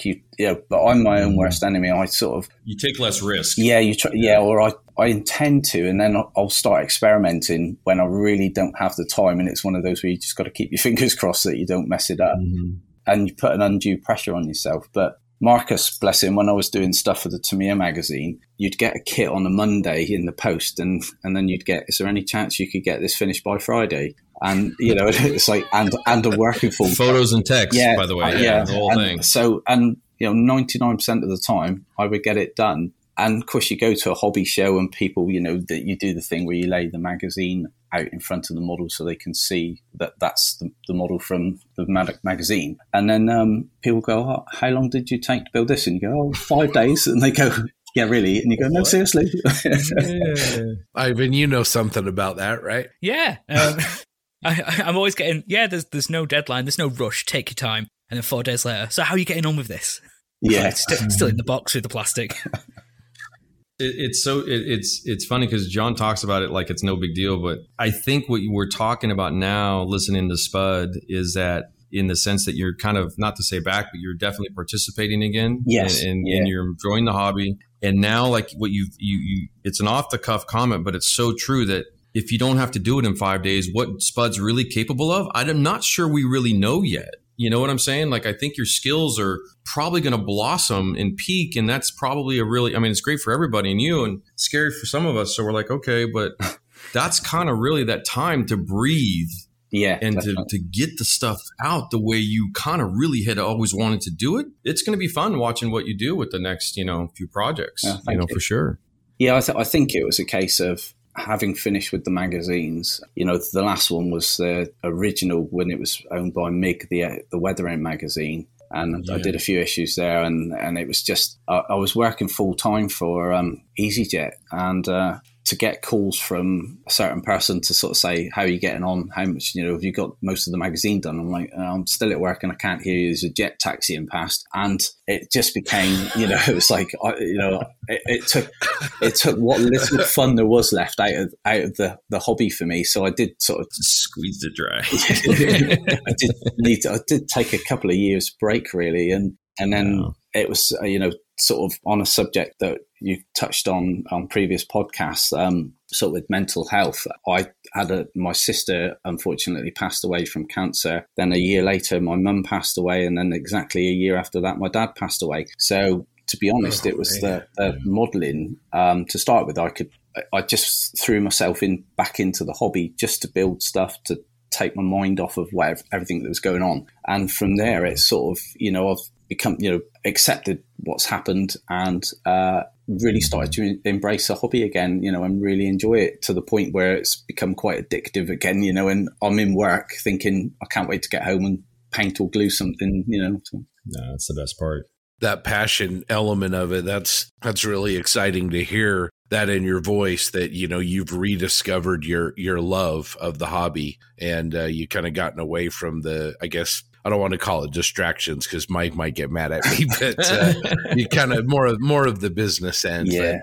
When you were talking about you couldn't hear the phone call because the jet taking off, I was just thinking, man, first world problems, man. First world problems. Yeah. I just want to make sure this one gets airborne and doesn't fall out of the sky and make a big hole in the end of the runway, and then someone's going to be safety first. Right, yeah. Safety first. Can I call you back? That's right, yeah. What was that noise? Can I put you on hold for a minute? Yeah. All right. Well, my last question here. How did an RAF guy become such a damn good armor model? I think because aeroplanes were my job, I had no interest in building model ones. It's a fair statement. Yeah, and I think if I'd weathered the models to the extent I'd seen and worked, the ones I'd worked on, people would never believe that they would look over weathered, So, but yeah, I think that for me, armor's always been my sort of passion as a child, really. Mm-hmm. Big dirty machines. Yeah. I'd say you're making your way. Yes. You're getting I'm there. trying. So we've been friends on Facebook for over a year, about 2 years, something like that. And I come to know you through working for Spencer on MAI. And again, I noticed how an incredibly good armor modeler you are. And we've chatted back and forth quite a bit on Facebook. And then 2 weeks ago was the first time we actually met at Scale Model World, which was amazing. It was great to chat to you. Like, there's only so many hours in the day. Yeah. So unfortunately, couldn't chat to you about everything I wanted to, but it's a busy show in that. But for those of the listeners who aren't that familiar with you or your work, just tell us a bit about yourself, about you. got into the hobby, my dad owned a hardware business, and they used to sell the sort of, I think Spencer may have mentioned it, like the Airfix kits that were in like a little blister pack. And my dad used to bring some of those home, and I would glue them together, use the small tins of Humbrol gloss that he used to sell, and then put every decal on vehicle or the aircraft deal across the whole of the upper surfaces. And it went from there. And then one of my best friend, a guy called Jeff, he was a modeler, and we got into wargaming. He always was the Germans. So we, from a wargaming stance, I was always losing because the vehicles were sort of crap in comparison to the, King Tigers. So I started to, because the kits weren't available, I would start scratch building or converting vehicles. And it just kind of went from there. Obviously, it's a cliche story. I then sort of got a bit older, got into sort of girls and dirt bikes. And, that's my big passion as I've ridden dirt bikes all my life. Then just really bizarrely, I was in the Air Force, and a relative gave me a Tamiya King Tiger, Tamiya Jag Tiger. And, I was like, what am I going to do with this? I haven't built models for years. And my wife had said, look, just stick it together because I'm fed up of you moaning about the soaps being on TV. And it's just so coincidence. So I went to the local news agents, and they had, I can't even remember what model magazine it was, but they had this Jag Tiger on the cover. So I ended up picking up the magazine, buying it, and was like, why does mine not look like this? Because I brush painted it. And I think the competitive spirit in me was like, right, I've got to get to this position and try to improve. Bought an airbrush, bought all the products. And then I got invited to a local model show by the local shop owner, and I entered 5 models. I got 4 first place and a 3rd place, and it was just like, oh my God, wow. I was so shocked. And, I think, again, like I say, the competitive spirit from racing, and, it just got to that where I sort of became a bit of a trophy hunter for a while, and then got approached by Spencer, actually, to say, would I be interested in doing an article for him? And it was like, right, okay, all of a sudden I had to sit there and think about how I'd actually made it, and what I'd actually done. It became very real. Yeah, that's right, yeah. And it kind of just went from there, really. And then we forget how old Spencer is too, by the way. I know, that's right. He's been around forever. Yeah, I think he says on his Facebook page, it's like, I'm a professional modeler and I've been doing this for 30 years. And you think, God, yeah, that makes me quite old. Or makes us quite old, Yeah, that's not what we want to hear. I know. It's like we still go to the shows, and I just still feel like we're the young whippersnappers that have come in and upset in the sort of the established modelers. We're not, we're the old ones now. That the young guys are going, when are these old fossils going to move on? Yeah. Right. Pretty much. Yeah, like Ivan's probably saying it. Not at all. I mean, like Tamiya Jag Tiger, that's a great kit to start with. It was, yeah. I really enjoyed it. Yeah, painted it grey, totally. Wrong. Yeah, used some of the Verlinden netting on the corners, all the cliches, and the Verlinden crew. Oh, yeah. The Verlinden crew that were probably closer to the 32nd scale, and then having gone to Bovingdon to see the real Jag Tiger, and then you compare the size of the figures compared with a real person stood next to the real vehicle, and you think, might be something wrong with these figures, So. Well, I was going to ask, when did the hobby start becoming more of a passion for you, something you knew you loved and something you wanted to do for a long time? Well, I think it's one of those, when you do it as a child, it's always there, and it's amazing how many people may have like a really long sort of break from it, but then they will come back at some point later on in their sort of lives when they've done all the kids and the family stuff, and they can, they've got disposable income and sort of more free time. But I think for me, it was a great release from obviously my job in the Air Force, and just a nice way to relax. And obviously when I was offered sort of positions to do sort of regular contributions with the magazines, it was quite nice to see getting this bit of extra money as well. So without sounding too mercenary, impetus to sort of carry on with it. So yeah, and then obviously I became a regular contributor for Spencer, and then Marcus asked me to do stuff for the Tamiya magazine, and that was around the time that I was leaving the Air Force. And then obviously as I left, the owner of ADH Publishing offered me a job starting a new magazine, which again was just, it was one thing doing articles, but to actually publish a magazine. And I think the first few issues, I probably cringed to look back at them with how how bad the sort of typos and the mistakes and stuff like that, because I really was in the deep end, but certainly did enjoy it. Yeah, it's funny you mention that, because like I look back at my first few articles and I realise when everyone takes the piss on Facebook when they say, like, you know, with aircraft articles, and they always take the mick of their construction starts with the cockpit. Yeah, I realise I put that in 5 of my aircraft articles. But it's when you're doing it, you don't realise. But it's like now, it's like, yeah, that doesn't sound good. You try and improve it at each one, though. My typing was terrible. You know, I was like the typical 2-fingered typing, and I would take a breath and then just bash away at the keys until I'd finished the paragraph, and then realise that there was no punctuation whatsoever. So it was like I would just sort of like, if there was like a punctuation shotgun, I would just fire it at the screen, and wherever the commas and full stops landed, it was like, that will do. Well, people forget there's no schooling for what we do. You know, we can't learn. We have to learn this all as we go, and only the older people that do it before us give us any semblance of guidance, and even they don't share much information. And you know, you think of other publications in the regular civilian world, and it's like these are all professional journalists or, you know, people that do this out of school. And here we are, we're handed this task of what we're doing. You know, so you have to be good at the model side of it. And then you have to add the photography side where none of us are really truly trained. And then you have to write, you know, the actual, hey, this is what I'm doing. And now you're asking gentlemen to explain to other guys, mostly, what it is that we actually do or we're doing. And there's a fumbling of all those steps until we kind of get comfortable. So yeah, it's definitely the growth period, the learning curve is steep. Absolutely. The owner of ADH Publishing, Alan Harmon, when I first started, said to me, he said, it's easier to train a modeler to be an editor than it is an editor to become a modeler. This is true. You know, so that was it was quite a, you know, a valid point, really. And it's all those little things I'm told at the minute we don't write in the first person. And it's like, that's just made things so much harder. Yeah, and then it's like... We have to write, like, the model was done in this... I never listened to that advice at all. I've gotten yelled at for it, too. I'm like, no, you're missing the point.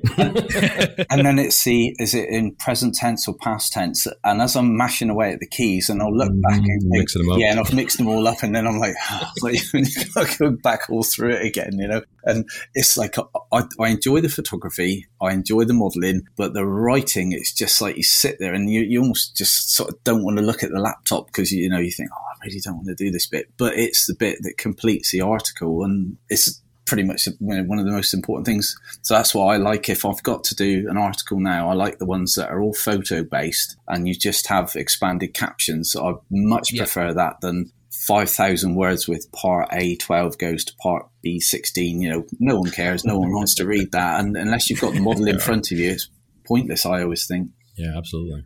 I want to talk to you about Telford. Yes. Really, I just want to get your thoughts on IPMS events in general and what you thought of this year's Scale Model World.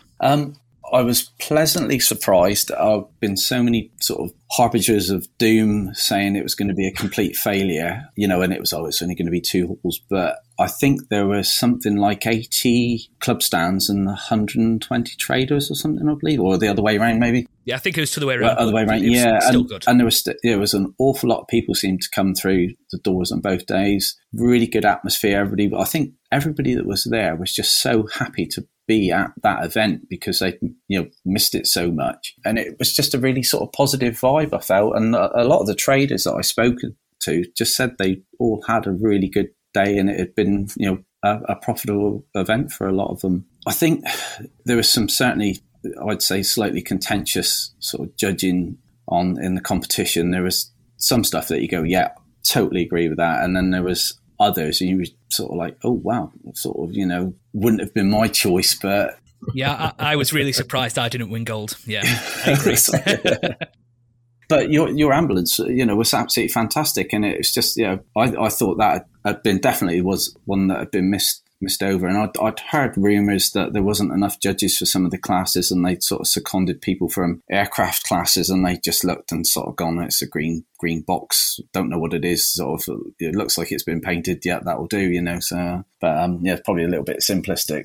But, you know, I think it's the one thing that the IPMS show seems to be missing. You know, it's the largest model show in the world, but it doesn't have the kudos of, say, the European shows like Mossen, SMC, you know, where they've taken over from, say, like Euromilitaire, where you get the world's elite modelers will, you know, fly halfway across the world with a plywood box on their lap with the model that they're going to enter. And I think it's because it's judged by people that they deem their peers. So, you know, if whatever award you've got, you know that that's what you deserved because you've had people that are held in high esteem that have done the judging, where at least with Euro, if you were invited to judge, you had to bring some of your own models. If you weren't obviously entering the competition, they had a cabinet there, a display case, where you had to put your own models there. So the members of the public that came through could see the standard of the judges' modelling, so that at least they knew, the judges knew what they were talking about when they were, you know, awarding, you know, prizes for everybody, you know, for the competitors. I think that's understandable that somebody that is willing to invest so much into their model and then get on an airplane and risk the safety of the model to go to that event, that they would want an implied relationship where they're going to get the same level of investment in the feedback that they get back. They're going to get good quality, you know, feedback, like you said, from their peers or people that they look up to. Absolutely. You know, and that's the thing, when you don't know the standard of their modelling, and you can almost feel a little bit insulted where you've not been awarded anything, and sort of if they've got like a club stand and, you know, it's like, oh wow, thanks, you know, they've picked you up on some tiny little details and their stuff's sort of not at all comparable, you know. So I think if that shows to have the sort of kudos, you know, it's got the scale, obviously, that goes without saying, but to have that kudos, they need to really revamp the sort of judging criteria and the people, you know, even if you get some of the sort of perceived names in to do the judging, and that then, you know, if people go, oh, wow, these guys are doing the judging, then, you know, they feel like it's something they want to participate in. Yeah, I don't want to get too far off of the path here, John, but just, I mean, since we can do that. Yeah. Since we've gotten into that, I just, you know, you've talked about the sort of the qualifications of the judges, which is a very important element, but does the IPMS judging format, do you think that factors into this at all, where you're competing against other models in your category, similar or dissimilar, versus competing against yourself? So it's sort of, you know, looked at it that way. Do you feel that that's a factor? I do. I know when it's done in the States, when I was working for MMIR, we went to the IPMS Nationals in Columbus, Ohio, and it seemed to be done very differently than it is in the UK. And it didn't seem such a rigid formula over here. So, yeah, there needs to be sort of some real standardization with it. But it is a difficult one. You know, it's like, should they be judged against the other models that are there, or to a sort of standard that's been sort of predetermined? Great debate. Yeah, yeah, that's right. But I think really they should be judged on maybe the other models that are in their class in the competition. You know, which one is the one that stands out. And, you know, so it's instead of just a box ticking exercise, if you can sort of put the models, I think they do that in Euro, Mike, if I'm correct, that you'll whittle out the sort of chaff from the wheat, and then what you're left with, you then basically line those models up, and you'll start looking at each one. And then, your first pass as a judge, a competent judge, can eliminate most of the table in terms of who's really at the percolation of that table, or that whatever section of the table they're judging, and that's not hard to do. I've never found that from competent model builders who are performing as judges. To do that part of it is easy, because I think what I hear all the time is it's either or. And I think really what it is there's a blending of the two styles where you filter as humans, judges, the pass through. And then you've got, okay, these 5 are what we really need to focus on, which I think is how Euro kind of does it, where they pull the 4 or 5 up, or whoever it is. Okay, now they go to a standard now, but there might be 3 gold medals here. But it's the 5 of those models on the table that really sing, and not that the others are terrible, just they're not in that they're not in that level. Right, so a human judge that's competent can easily filter that through. Most of us can. Yeah, no, I think truth be told, it's so much easier when you've got models side by side, you know, because you can do direct comparisons, you know, rather than sort of same lighting, same viewpoint, same everything. You can go through pretty quick. Definitely.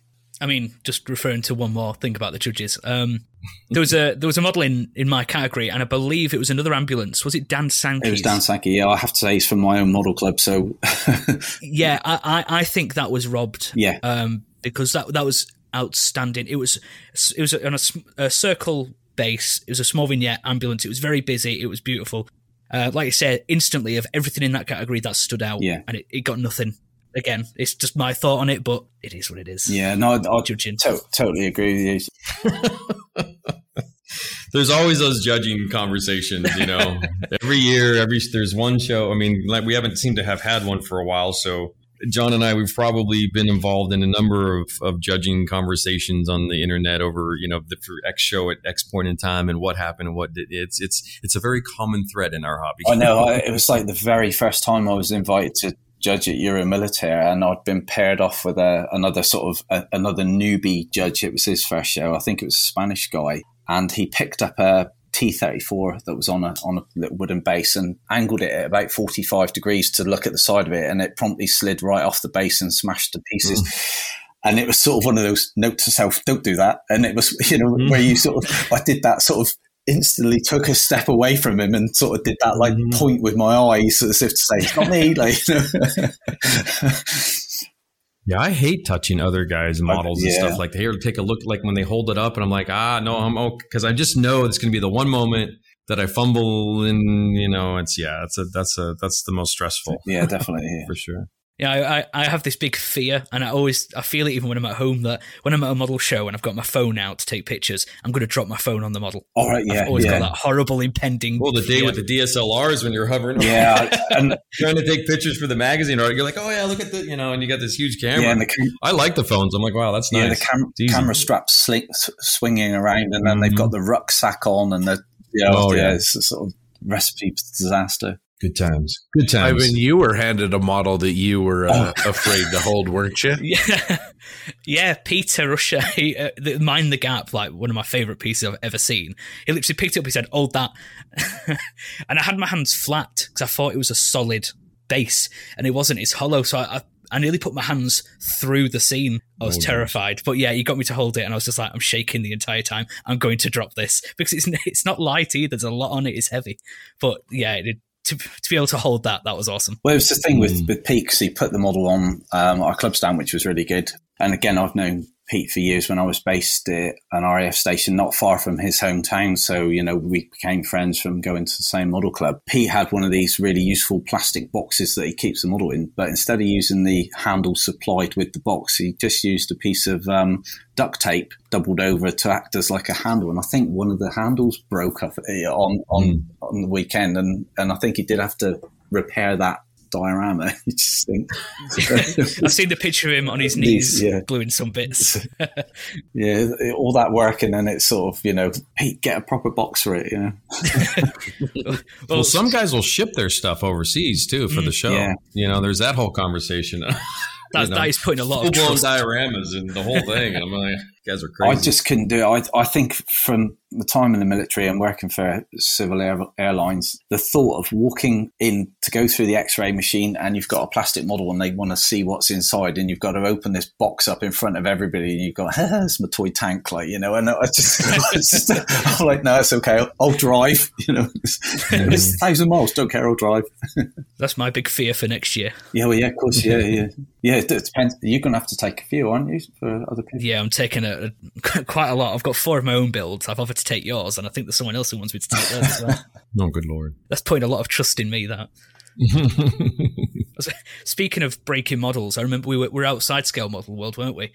And there was a guy with that really wobbly trolley, and we could call it before it even happened. And because it was wobbling so much, the securing elastic band on the trolley went, and 2-3 crates of models all built smashed to the floor. I could feel that in my chest when he dropped. And we just looked at each other like, I called it. But that's the thing. They go to all this effort to build these models. Time, money, effort goes into it, and then just something as simple as just making sure that it's secured to the trolley before you wheel it across like a load of sort of rough tarmac. So. Yeah, because Telford's in the city, right? It's in the middle of the city or whatever. Yeah, Telford, just on sort of edge of their shopping precinct. Right. But I guess that guy probably spent the weekend gluing most of those back together. I'd have just thrown them in the car and gone home. Yeah, or that. I was going to say they just put them away as is. You're like, I'll get to that later. Yeah. Speaking of model shows as well, so we know the standard of like Scale Model Challenge and the European shows that aren't IPMS run tend to be known as the shows, the best shows. Do you ever see us getting anything like that over in the UK? Well, we had it with Euromilitaire. You know, that was basically the Olympics for figure and vehicle modelling. So there's no reason why it can't happen again. You know, it just really depends who's going to sort of step up. Somebody's got to take that mantle up and do it. Yeah. There's no other really way to answer that. Same for the U.S. You know, I think we've talked about that for U.S. as well as, you know, the IPMS conversation. Now, the funny part is Mosen in Hungary is an IPMS show. It is. They run the IPMS Hungarian standards, but most people forget that part. But they do a pretty good job, but they've had their issues too. But I think, you know, probably Robert's SMC show is the standard now, and obviously they're holding World Model Expo, I think in June or July in 2022 if it goes off. I think what it comes down to is or a group of people have to just kind of basically do it. Yeah. And those guys that ran Euro, and I know we've lost a few, you know, they've passed from either age or cancer or something, so it dispersed from that part of it as well, and nobody's really stepped in that because the location's nice, but as far as, you know, doing a show, it's the same for the U.S. I think about it every now and then. I'm like, I don't have the gumption, you know. It's a lot of work, and you really need that enthusiasm. You need the core to have the passion, the drive. You know, I think some of the people that, you know, like the John Bonamis of the world that are 20 years younger, that can push this through, and they have the enthusiasm. And Spud and I are probably worn and tattered, and you know, we don't care. We earned our stripes, and it's kind of like we're hoping a new generation of Martins will come through and really, you know, maybe put something together with some other people, and ultimately something pops up. And I think it will. I'm you know, kind of how it's going to be. Somebody's got to do it, and it can't be an IPMS group. No. It's just going to have to be, something independent. Yeah. Speaking of your former years of being the editor of MMI, just tell us about like the favorite parts of that and what you enjoyed about it and your experiences in doing that role. Was there any? I'm kidding. I learned a lot, that was for sure. Yeah, it was really good. Made an awful lot of friends, contacts, people from in the hobby and in the industry. It was quite full on, to be honest. You know, you'd have the 10 days to edit the entire magazine, and then you'd go in and sit with the graphic designer to then spend the next 2 weeks getting the magazine laid out, and then straight on to the next one. And I think with a monthly publication, you know, and you basically you're chief cook and bottle washer, you know. And there's only a couple of you. Yeah, there's only like you, and there's only 2 or 3 people involved. Yeah, that's right. It's not like there's 20 or 30 involved. No, you've got no sort of like staff editors. You've got no sort of, you know, the contributors are all just guys from outside, you know, that are doing the articles. You'd have one guy from the advertising department. That could be a bit frustrating, that you sort of say to a contributor, right, this is 6 pages, this is a fantastic article, and then all of a sudden advertising come in and go, oh, we need that page as an advert, so make it 5 pages or 4 pages, and you know, you sort of go, the thing is, people are buying the magazine for the articles, not the adverts. But you can't say that because the advertisers like to think that are paying, you know. So from the fun side of it, I think it was more the fact that there's so much goes on in the background that you don't realise, you know, when you've done a model, someone's used certain products, and then of course you've got the advertising people have got an advert in, and they've gone, no, you can't use those products, or we don't like our advert next to that model because you've used someone else's products. So all this stuff in the background, and that you just don't realise, you know, and people when they pick the magazine up don't realise how much sort of that can be quite bitchy, you know, that's going on. It was, I think, in the 3 years I worked for Model Military, I only had 1 week off. And when I came back from that 1 week off, I had 500 emails waiting for me, and they're not spam. They're people saying that my dog's just eating my magazine. What are you going to do about it? And of course, you can't reply, shoot it. Right. So, you know, as much as my military sarcastic humor was like, oh God, you've got to say this, like, you know, and then it was like, think of your job. Yeah. And to be honest, then when I was offered the job with MMIR in Florida, And, just without sounding too sort of mercenary again, to use that phrase, it was sort of double the pay and half the amount of magazines. And I had a couple of guys doing a lot of the features, so it was pretty much a no-brainer. And I got to work and live in Florida, so that was quite a draw. There were some perks. There was a couple of perks. That's right, yeah. And we had access to, because I think I was working in Los Angeles, you were in Florida, we're on the same project, and we had access to a lot of good stuff. Okay. We did have access to all the good kits and products and anything we wanted or needed. That part of it was the enjoyable part. Definitely. There was that part to it. Yeah, and sure. Getting to travel around the States was fantastic, so obviously I've been there a few times in the Air Force, but it was it's nice to go there and actually sort of be able to enjoy it and not just sort of pass through. So, Mike, you want to ask him some questions? Sure, I don't know if you want to get into influences and styles or whatever. I've got. Let's see here. Let's discuss. Don't throw him softballs, man. Come on, Mike. Well, let's start off. I'm looking at this here, and I think knowing you the way what we talked about to kind of open up things is let's talk about kind of your finishing style. Let's do it from a point of view of, because it's been kind of the topic of this of what we're talking about, John, is really that pressure of what a magazine publication editor, contributor, et cetera, does, and then now. How is this affected to where your finishing style and where you want to go with what you're doing now, assuming you're in a transitional period a little bit, absolutely. If you know what I mean? Yeah, I think for me, it's the use of oil paints. I'm using a lot more oil paints than I would have previously, just purely because I've got the luxury of allowing them to dry, where when you're doing an article, as much as you'd like to do them, you've got to find an alternative product that does a similar role, but is going to dry really, really quickly, and I think that's the one main thing for me is just using oils a lot more. Did you, moving from, in that vein too, was there anything that you really did differently? And I personally never have made this jump in size, say from your Achilles or even the Centurions and stuff like that to the 16 scale Stuart. Was there really any changes that you physically had to do, or is it just kind of expanding your normal stuff? Yeah, I actually... definitely. Just moving that jump in scale. Yeah, no, it was a real block, actually. I sort of cracked on with the building, got that all done fairly quickly. It's really nice, that classic hobby kit, by the way. I got to the point where I've started to use a lot of the Mr. Hobby colours, the lacquer paints, and that was a recommendation from Spence. Spence Pollard said to use them. All the aircraft stuff, yeah. Yeah, and I've used them on so many vehicles now. Got the base colours on. And I do like this I like the modulation to an extent, but not so it looks like a 3D CAD image. Mm-hmm. So I sort of never go as far as you you see a lot of the models done with that sort of technique. And then I just got the running gear weathered and then just had an absolute mental block and just didn't know where to go with it. And I think it became a shelf queen for about 6 months. And it was a combination of, good old Facebook. There was an M5 Stuart page, and there was an Australian guy called Dan Warecraft, I think his surname. And he was building. Dan Workstat. Sorry, yeah. And we started sort of private messaging, and he sent me a photo, and it was like an epiphany. He just sort of done this oil paint on the edges to sort of not simulate chipping, but it was more like just greasy, grimy hand marks that you'd get around the edges of hatches. And it was that's where I need to go. That and the combination of, I thought I'd try one of those marbling stencils. I sort of had a go with that. And again, Spence, bless him, sort of said, you've got to keep the thing moving.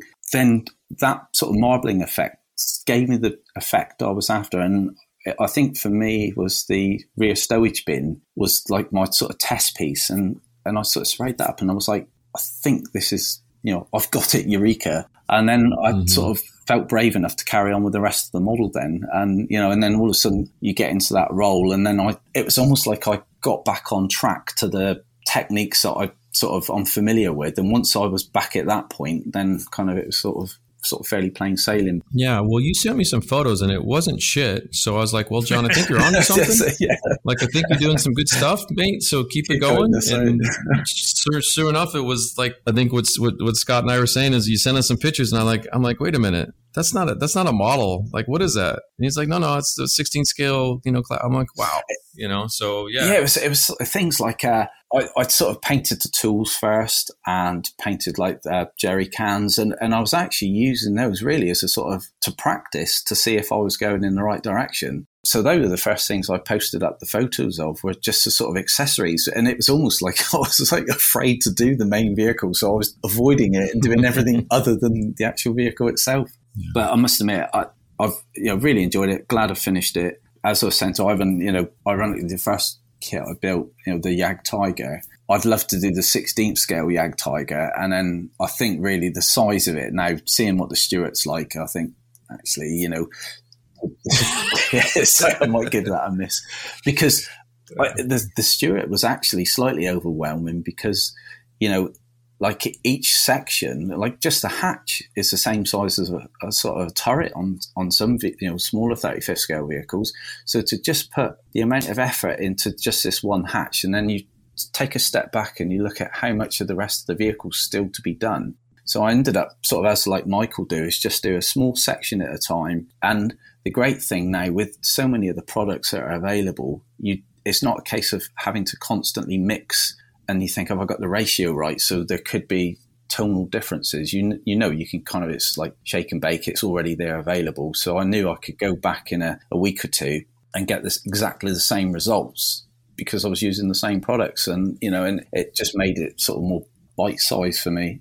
Yeah, I think even though the Stuart's not as big as other subjects, the fact that it's olive drab, and that's always a challenge to kind of bring some depth and some life to an all over olive drab subject. Your approach, like with, doing that rear stowage bin all by itself, and then, almost doing that like a little kit. Yeah. Your approach to the weathering seemed to be almost like when you build and you're doing, okay, I'm going to build this section and the turret and whatever. And it turned out really magnificent. Thank you. It was a bit, because I'd weathered all the running gear, got the tracks on. So I think there's some progress shots where the bottom half is completely finished, weathered, and then the top half has got nothing. And that was part of the problem, because the more I went on with the sort of oil paint rendering and other effects and the rust and chipping, I didn't want to make it too dirty to then hide all those effects, but I still wanted it to look sort of like realistic and not sort of like it's that fine line between it being artistic and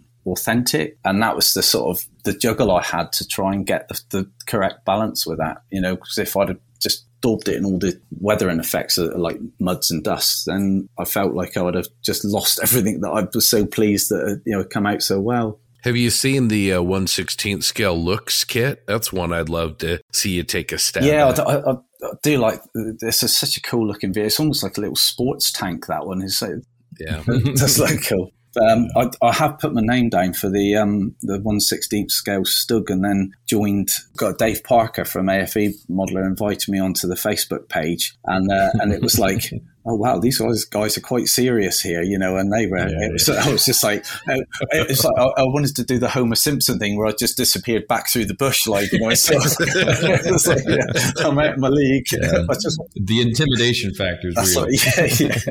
I do love your attention to detail, like looking at all your builds at the table on at Scale Model World, and we were talking about like the spent ammunition that you had on one of your tanks, and it wouldn't be shiny because obviously spent ammunition dulls. It's those little details. It's like, because a lot of people would leave them shiny so people deliberately can see them, but it's those little refinements that you do. It's like, that's a Murphy model. A lot of that just stems from more military career. With sort of seeing this stuff in use every day, and it's like when people go around when they sort of build dioramas and they're forever looking at mosses, like you see Martin Kovac, where he'll spot something and incorporate it into one of his buildings. And we're constantly sort of gathering mental information on projects. And, I just was very fortunate that I was around all of this, all the Wary stuff. So, I could get to see it firsthand. It gives you those sort of little inside sort of tidbits, like, If I ever come to build a Hercules, at least now I know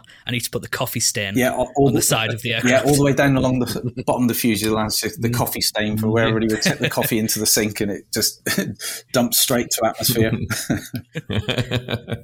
That's awesome. Are you doing anything for the Plastic Posse M3 M4 group build? I am, yes. Are you make? Yeah, I've kind of not really made a start yet, but I intend to do it. It's just a really cool photo. I found it. You know, you got like 10 days, right? Like it's due that's a week. Okay. Just making sure. So I'll focus then. Yeah, I think Ivan was doing an M10, but I'd seen one that I really liked. It was the late turret. So it's probably going to be quite expensive because I've got to buy the Tamiya M10, the US mid-production one, to steal the gun and the hull, and then use the Achilles for the late style turret, but put the 3-inch gun on it, then put the armoured roof and a Cullen hedgerow device, and I think it's got sandbag armour on the front. So it is quite a cool looking vehicle. It's sort of like, you know, the ultimate sort of M10 really, you know, with sort of the improvements and sort of field mod. So that's the one I'm intending to do. It's just I'm still gathering parts for it at the moment. If it comes out anything like your Achilles did, it's going to be fantastic. Thank you. Do you actually build anything besides armor, or are you just a tank guy? No, I do the odd aircraft. Yeah. What else do you do? I do the odd aircraft, just for myself. You know, just sort of. It's generally colour schemes, aircraft, the schemes that will attract me, you know, and if I happen to sort of like the aircraft, I recently finished the Tamiya 48 scale Dornier 335 and then a really old Italeri B-58 Hustler, but in the Southeast Asia bomber scheme with the black undersides. And nice. So, you know, and it was just from a one black and white line drawing in a book. And it was just like, sometimes that's just all you need is that, like, oh, I really like the look of that. And I've got a few other aircraft that by the time I finish the cockpit, I've burnt out, you know. So, and I think it's that where you know, I get so engrossed in it, and I'm painting all the dials and gauges and absolutely loving it. And then you put the two halves of the fuselage together, which then by the time I've finished sanding, you know, and I've gone, oh, no, I'm bored with this now. And then I sort of look across and go, oh, tank, shiny. And then I want to start building that instead. Like, Squirrel. I feel you on that one, because there is a process to armor modeling that it's unique in the sense of how we can attack it as a whole.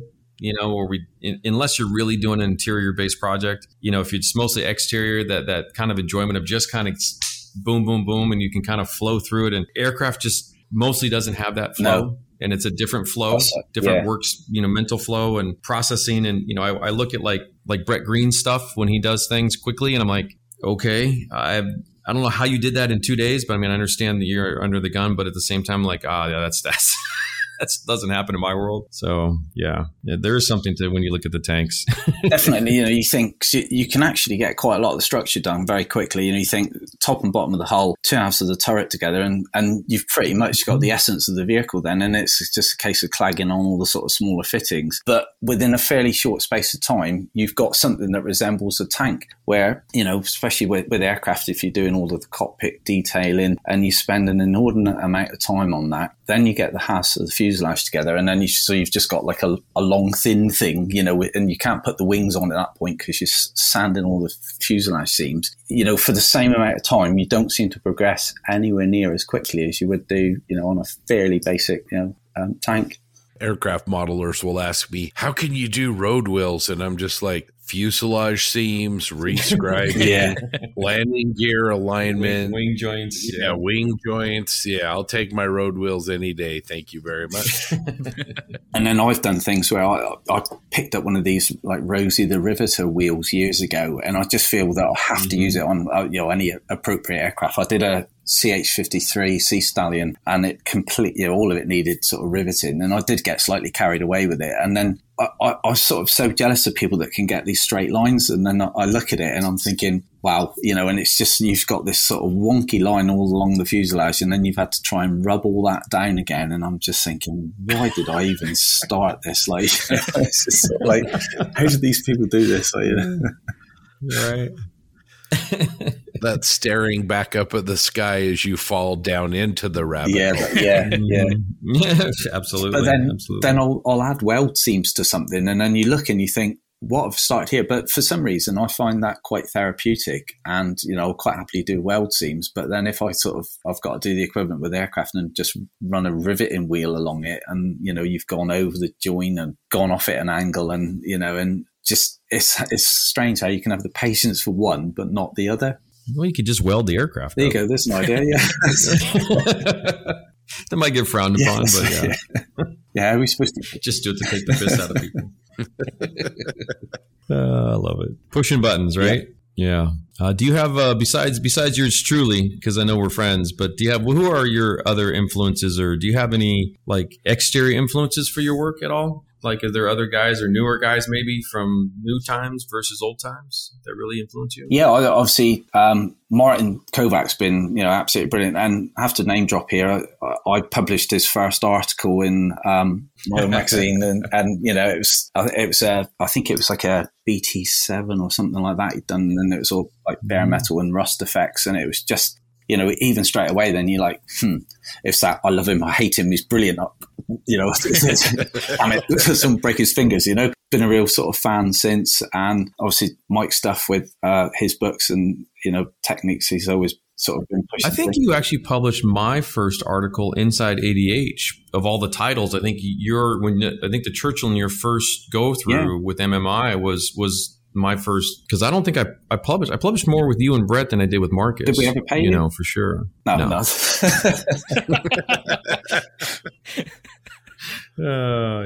Yeah, I got paid eventually. I knew who to talk to get paid, though. That was the one trick I had, was I actually knew who to email to say, hey, by the way, how do I do this? So she would handle that, and I got lucky in that regard.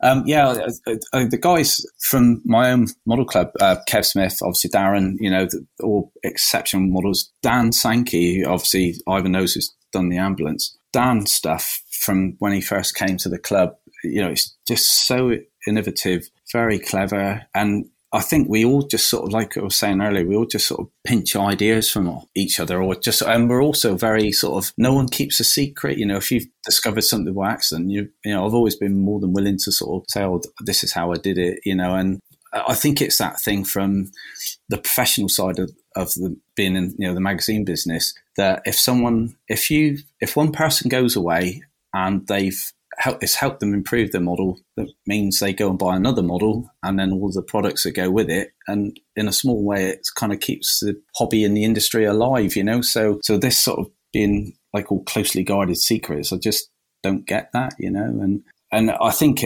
I started to get more pleasure from just going to the shows and just putting models on display rather than being in the competition, because people would come over and, if they ask how you did something, I'm, more than happy to sort of tell them what I'd discovered, and it's just a really nice feeling that someone goes, thanks very much, never knew that, and off they go, and then even greater if you see them later on and they go, well, I've tried that, it worked perfectly, and they, so it's helped in some small way for them to improve.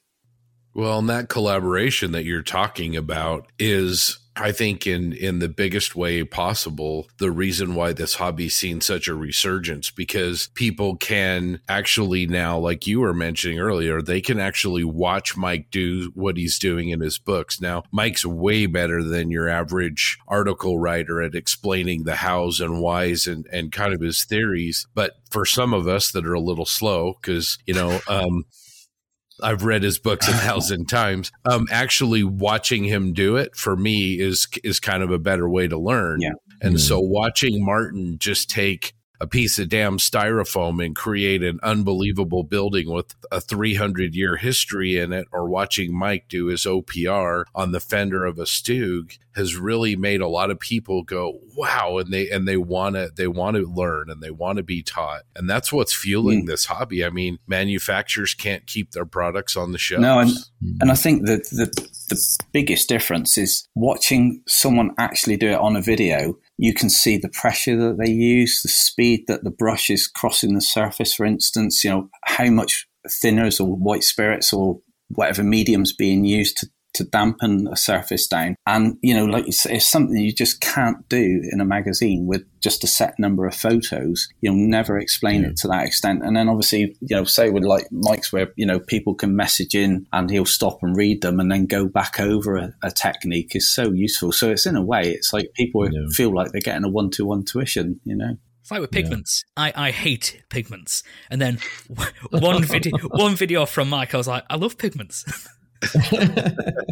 Yeah, I was so hesitant. I know Scott's been involved in this conversation for a while, but I was resistant to joining the YouTube. You know, obviously I'm friends with Martin and knowing what he was doing and everything, and just focus on the books and this, that, and the next thing. But yeah, it was really a blessing from both sides, because I think, like what John just mentioned, was for me to be able to demonstrate or a video content guide to show the quantity of liquids on the brush, which is 95% of everything you do with weathering. Yeah.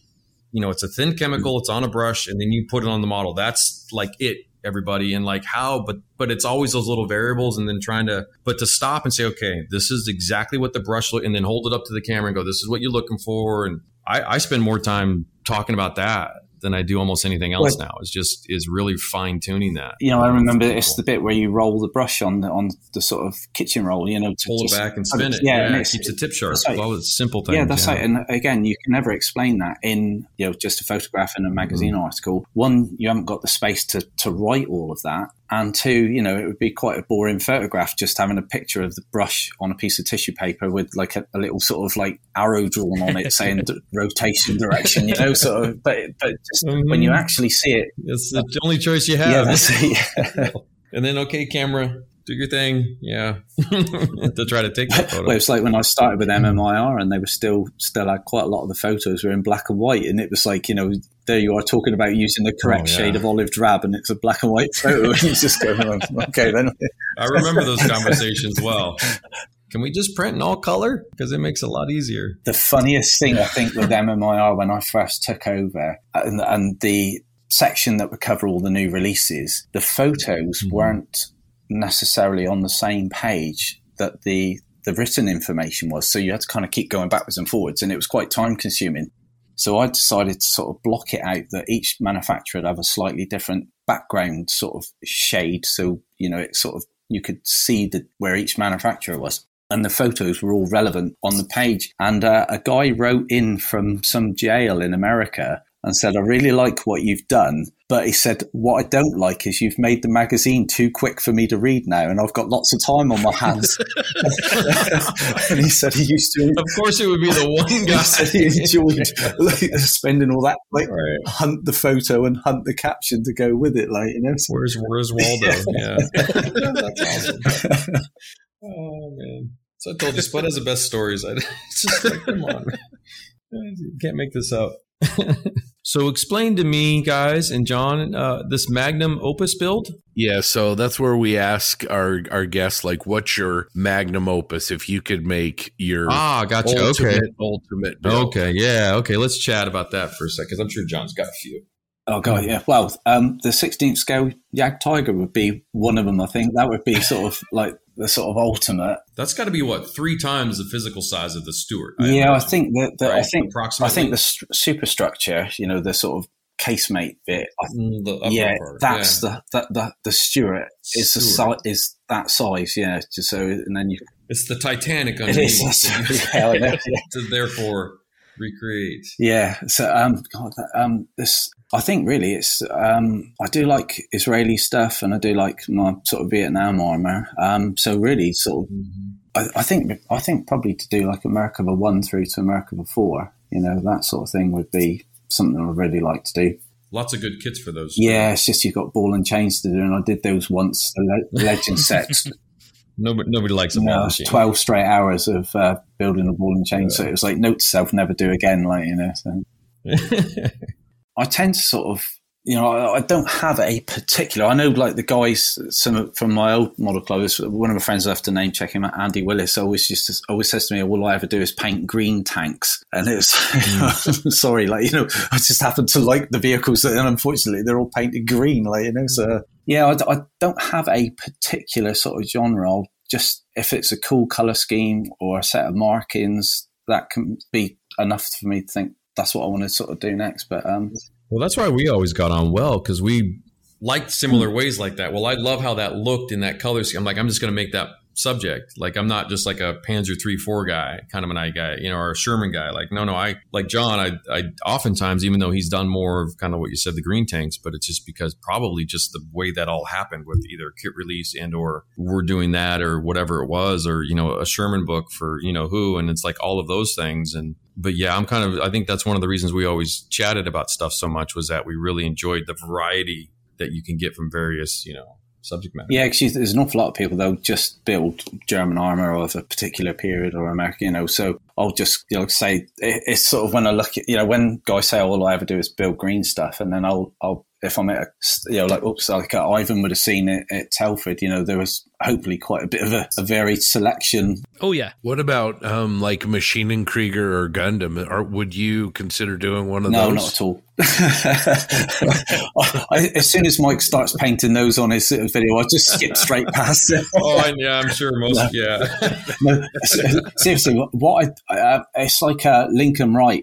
His stuff absolutely sort of incredible. And it's one of those because the same as Mike. We both like the sort of where you do extreme weathering, and it's just such a great canvas to be able to sort of practice. And there probably is, if you get sort of, if I was to look deeply into it, there's probably do's and don'ts with it. But where I just sort of go, I really like that. I'm going to paint it in some funky style, and I'm going to go to town with the weathering. Yeah, so there's certainly are things I would sort of quite like to do, but I think because my modelling are sort of slowed down, and I don't have a large kit stash, and I just I'd break it out into a sweat thinking I'm never going to get to finish these without adding to that list, so I try and stay quite focused. So true. Yeah, so true. Well, I want to talk about some of your builds, but I'm going to start with you. So, you build a lot of great kits. What are maybe one or two of your favorites, the ones that you're the most happy with? Obviously, the Stuart was, really pleased with that, because I think that definitely sort of moved me on, and I tried some new techniques, learned an awful lot from that one. I did a Israeli Centurion, the Shot Cal. That's another one that I think I did quite a lot of oil paint on that one, because that one wasn't built for anybody in particular. It just for myself, wasn't for an article. And I did started to do sort of shading and fading with oils. And that was a favourite of mine. Not that it's really been sort of publicised anywhere, but just the M10 Achilles. And that was a really quick build, the one that was in the Tamiya magazine. And also the I've done two Sheridans. One's to be published for the Abrams Squad, which hasn't been published yet. And then the first one was for the AFE modeler copy from ADH Publishing, or Doolittle. They do, I can't think of the name of the title now. The Model Military Illustrated? That's the one, yeah. So I had Vietnam Sheridan on there, which or Military Modeler Illustrated. I forget the order. Yeah, it's really embarrassing when I used to work for him. I think I still do it. I still always, is it Model Military? Is it Military? Wow, I'm like, I can't. Military Illustrated. It's the Tamiya magazine. I've still got left and right written on the bottom of my shoes. So no, I'm with you. Totally with you. Only reason I remember is because I'm on the front cover in January. Excellent. Yeah, there's been, I think whatever model I'm working on is my favourite until it's finished, and then it's kind of done, dusted. And I think we've all probably suffered from it. When you're working on something for a while, you start to, all you see is the bits you wish you'd improved on, or 100% happy with. And by the time it's finished, you sort of like, I'm done with this one. And then you get it out of the box to take to a model show in a few months' time, and I often look at it and think, oh wow, I'm quite pleased with that. And it's almost like, who built that? I quite like that, And it's like, it's almost as if you've forgotten, and you look at it through a different set of eyes. Yeah, for sure. I really like that Achilles build. I mean, it's hard to believe that, that was a rushed magazine build, but the way that you modified the fenders and then your stowage, and then, of course, the Mickey Mouse camouflage, it is kind of in the same vein as Mike's Churchill 3-inch gun carrier. Yeah, that was, to be honest, that's Mike's scheme on his vehicle really was the inspiration. I don't think I've done a Mickey Mouse since. No, I did a Humber Scout Car Mickey Mouse. way back when. But yeah, it's yeah. And I've always memories. I've always liked that scheme, and it was a combination of I was googling images, Achilles and Mickey Mouse schemes, and one came up as a color drawing from. Well, it was part of I think it was World of Tanks. So it was actually just totally fictitious, but they'd done it in the Mickey Mouse scheme, and I was like, oh, I really like that. Didn't know if it was 100% genuine, and then thankfully found a really faded photo in a Polish book that showed an M10 with the Mickey Mouse scheme like you see on the AFV club kit of the Achilles. And I was like, right, the box art. I've got the green light now. I've seen a photo, so I could sort of do it. And I was so pleased that, I was really happy with the way it came out, and like I say, I'd almost committed to it without it being 100% convinced it was, a true scheme. But, that sort of one photo was enough to sort of... Photo validation's like the best reward. Oh, yeah, yes. Right there. Yeah. Yeah, see? Leave me alone. I can do it. Yeah, because, and the thing is, you go to the shows, competitions, and there's always someone that goes, well, I've never seen one in that scheme. Thankfully, there's always someone. On my phone, I've got folders for sort of each model that I've been building, and obviously the reference photos. So you can just do that sort of just hang on 1 second, my good man, and then you scroll through and then go, there you go, But because you get it all the time, and obviously before the days of sort of like smartphones, you just had to go, no, honestly, I did see a photo, and they're like, yeah, of course, so.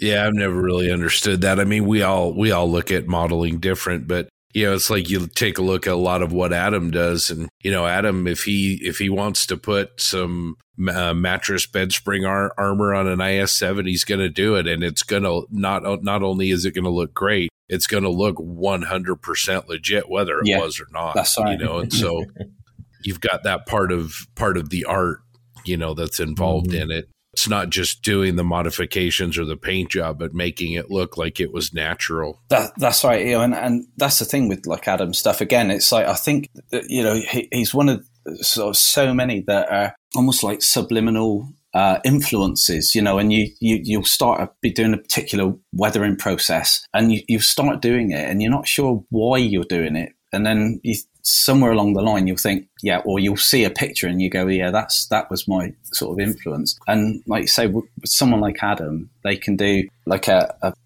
prototype vehicle or even a sort of what if vehicle, but they'll do it so well that you completely forget that it's a what if vehicle, and it just seems completely plausible. And, it's a very, very sort of clever thing to be able to do. Well, Mike, what's one of your favorite builds of John's? I'm personally a fan of Centurions, and John's always held that vehicle in high esteem, and his Centurion builds, including, I didn't see the IDF you mentioned because I don't think I think we talked and you'd mentioned you just kind of built it for yourself, but the Aussie Centurion, I think towards the end of our days with MMIR was one because I had personally invested a ton of time into one for myself, but you went through the whole kind of similar process, and I think it's one of the more fascinating kind of not really unknown, but just it's not the most popular subject, Aussie Centurions.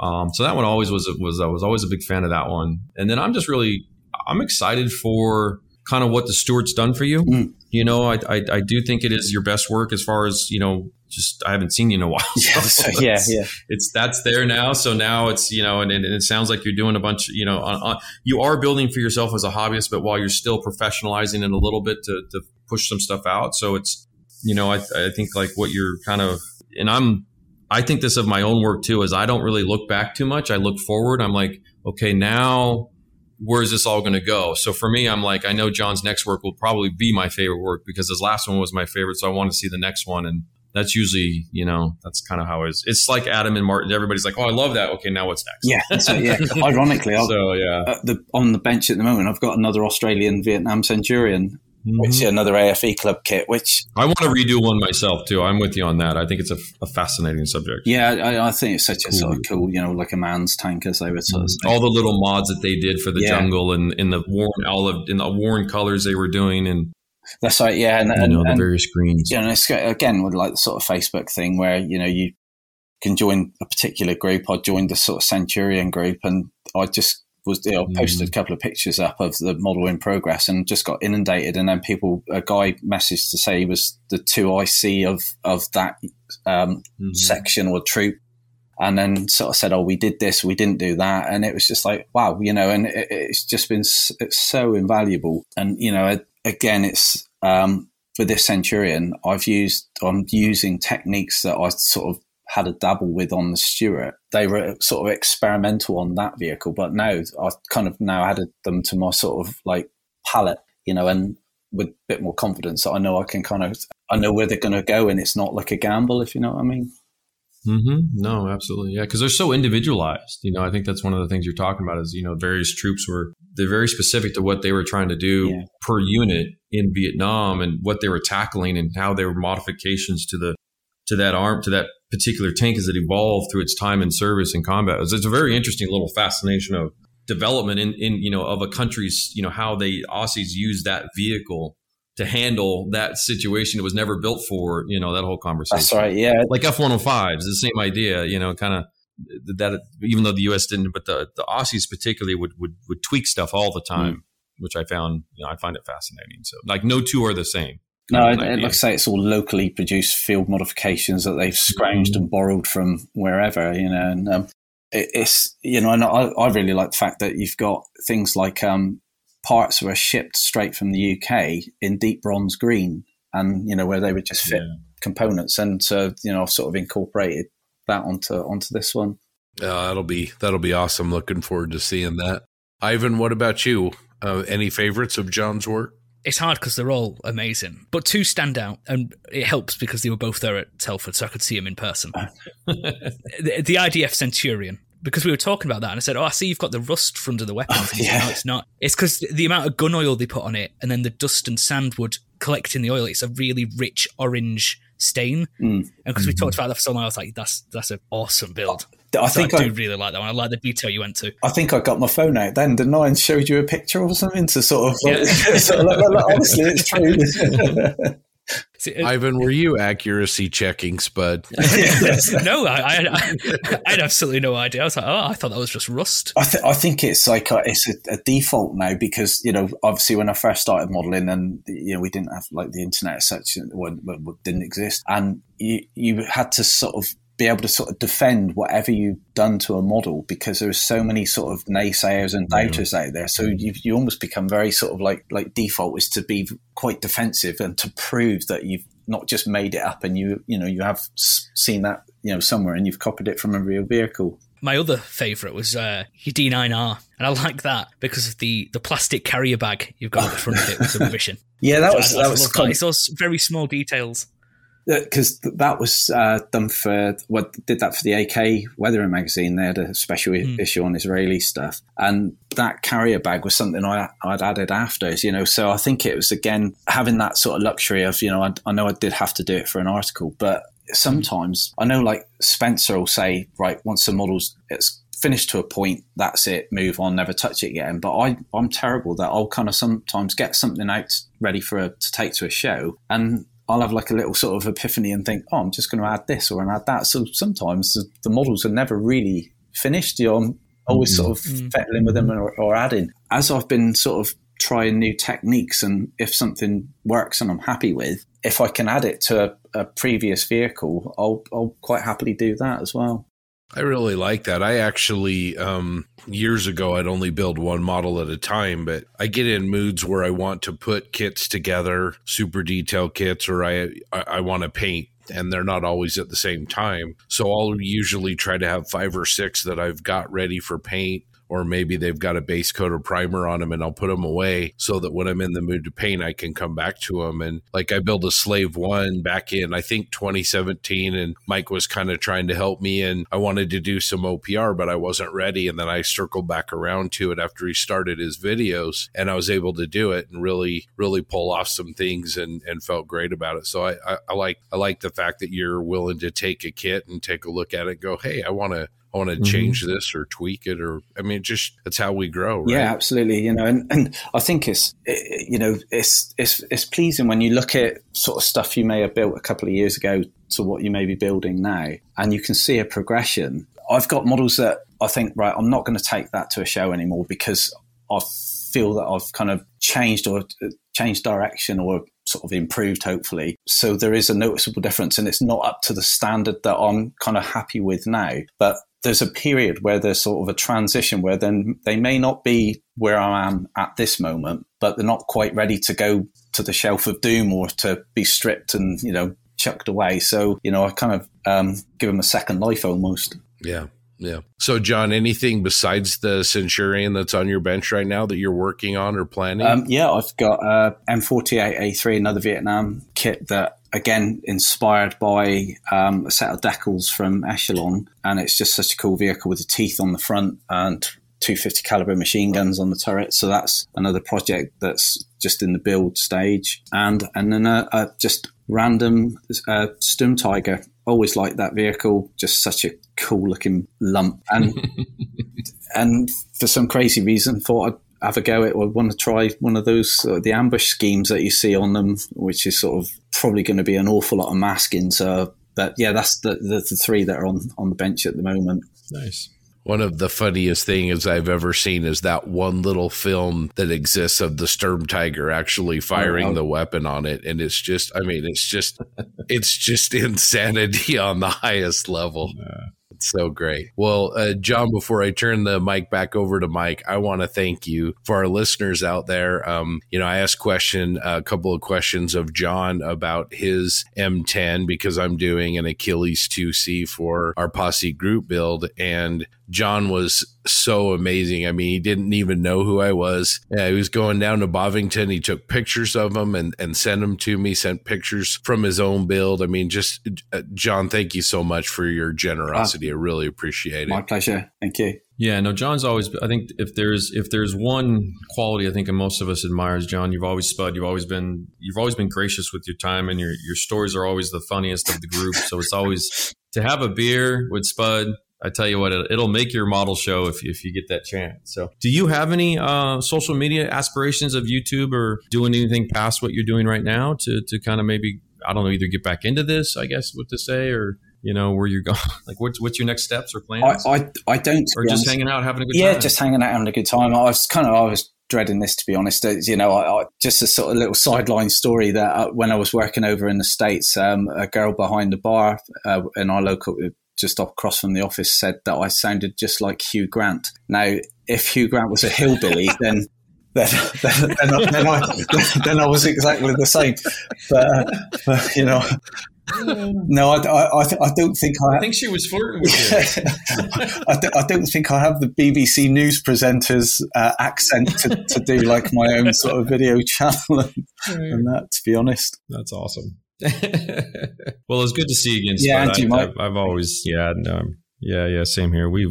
These stories are great because there is and I hope there's more. I know with COVID and everything, but I mean, it sounds, maybe in a year or so we'll get the chance to see each other. And my plans for this was to come for World Model Expo and hopefully maybe even one of the fall shows, to kind of come and see, maybe even Scale Scotland or something, so I can come to that little island that you guys got up there in the North Atlantic and come hang out and all that fun stuff. Sounds great. Yeah, that's one that I really want to go to next year, is the Scale Scotland, and definitely sort of Robert show. So Rob Kronbecky keeps inviting me over, and for whatever reason, it's just like pandemics or passport gets eaten by the dog or something So yeah.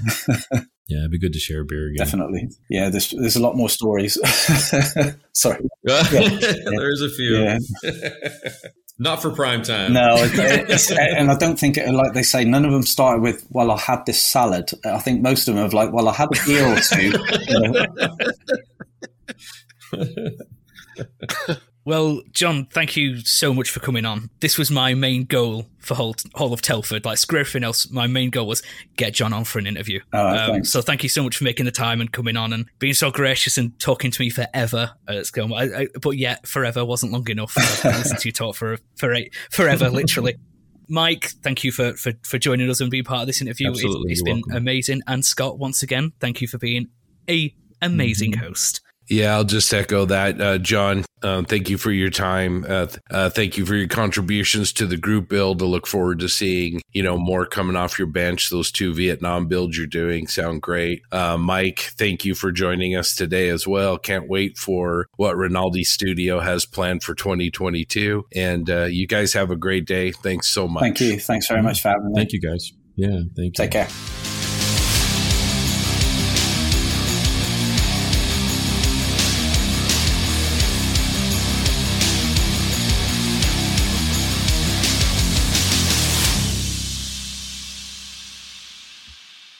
I was there. I'm sorry I missed it. And I talked to John afterwards, and he told me personally that he's like, man, I really wish you were there. I really wanted to talk to you, because John and I chat a lot on Facebook. So yeah, Spud's a great guy. He's also doing the Sheridan book with Per and I. So he's a wonderful, amazing talent. I've been communicating with him this past week because he's been sharing pictures of his Centurion, and absolutely gorgeous. And those Australian, oh my gosh, yeah, it's not overdone. It's beautifully subtle. It's just spot on.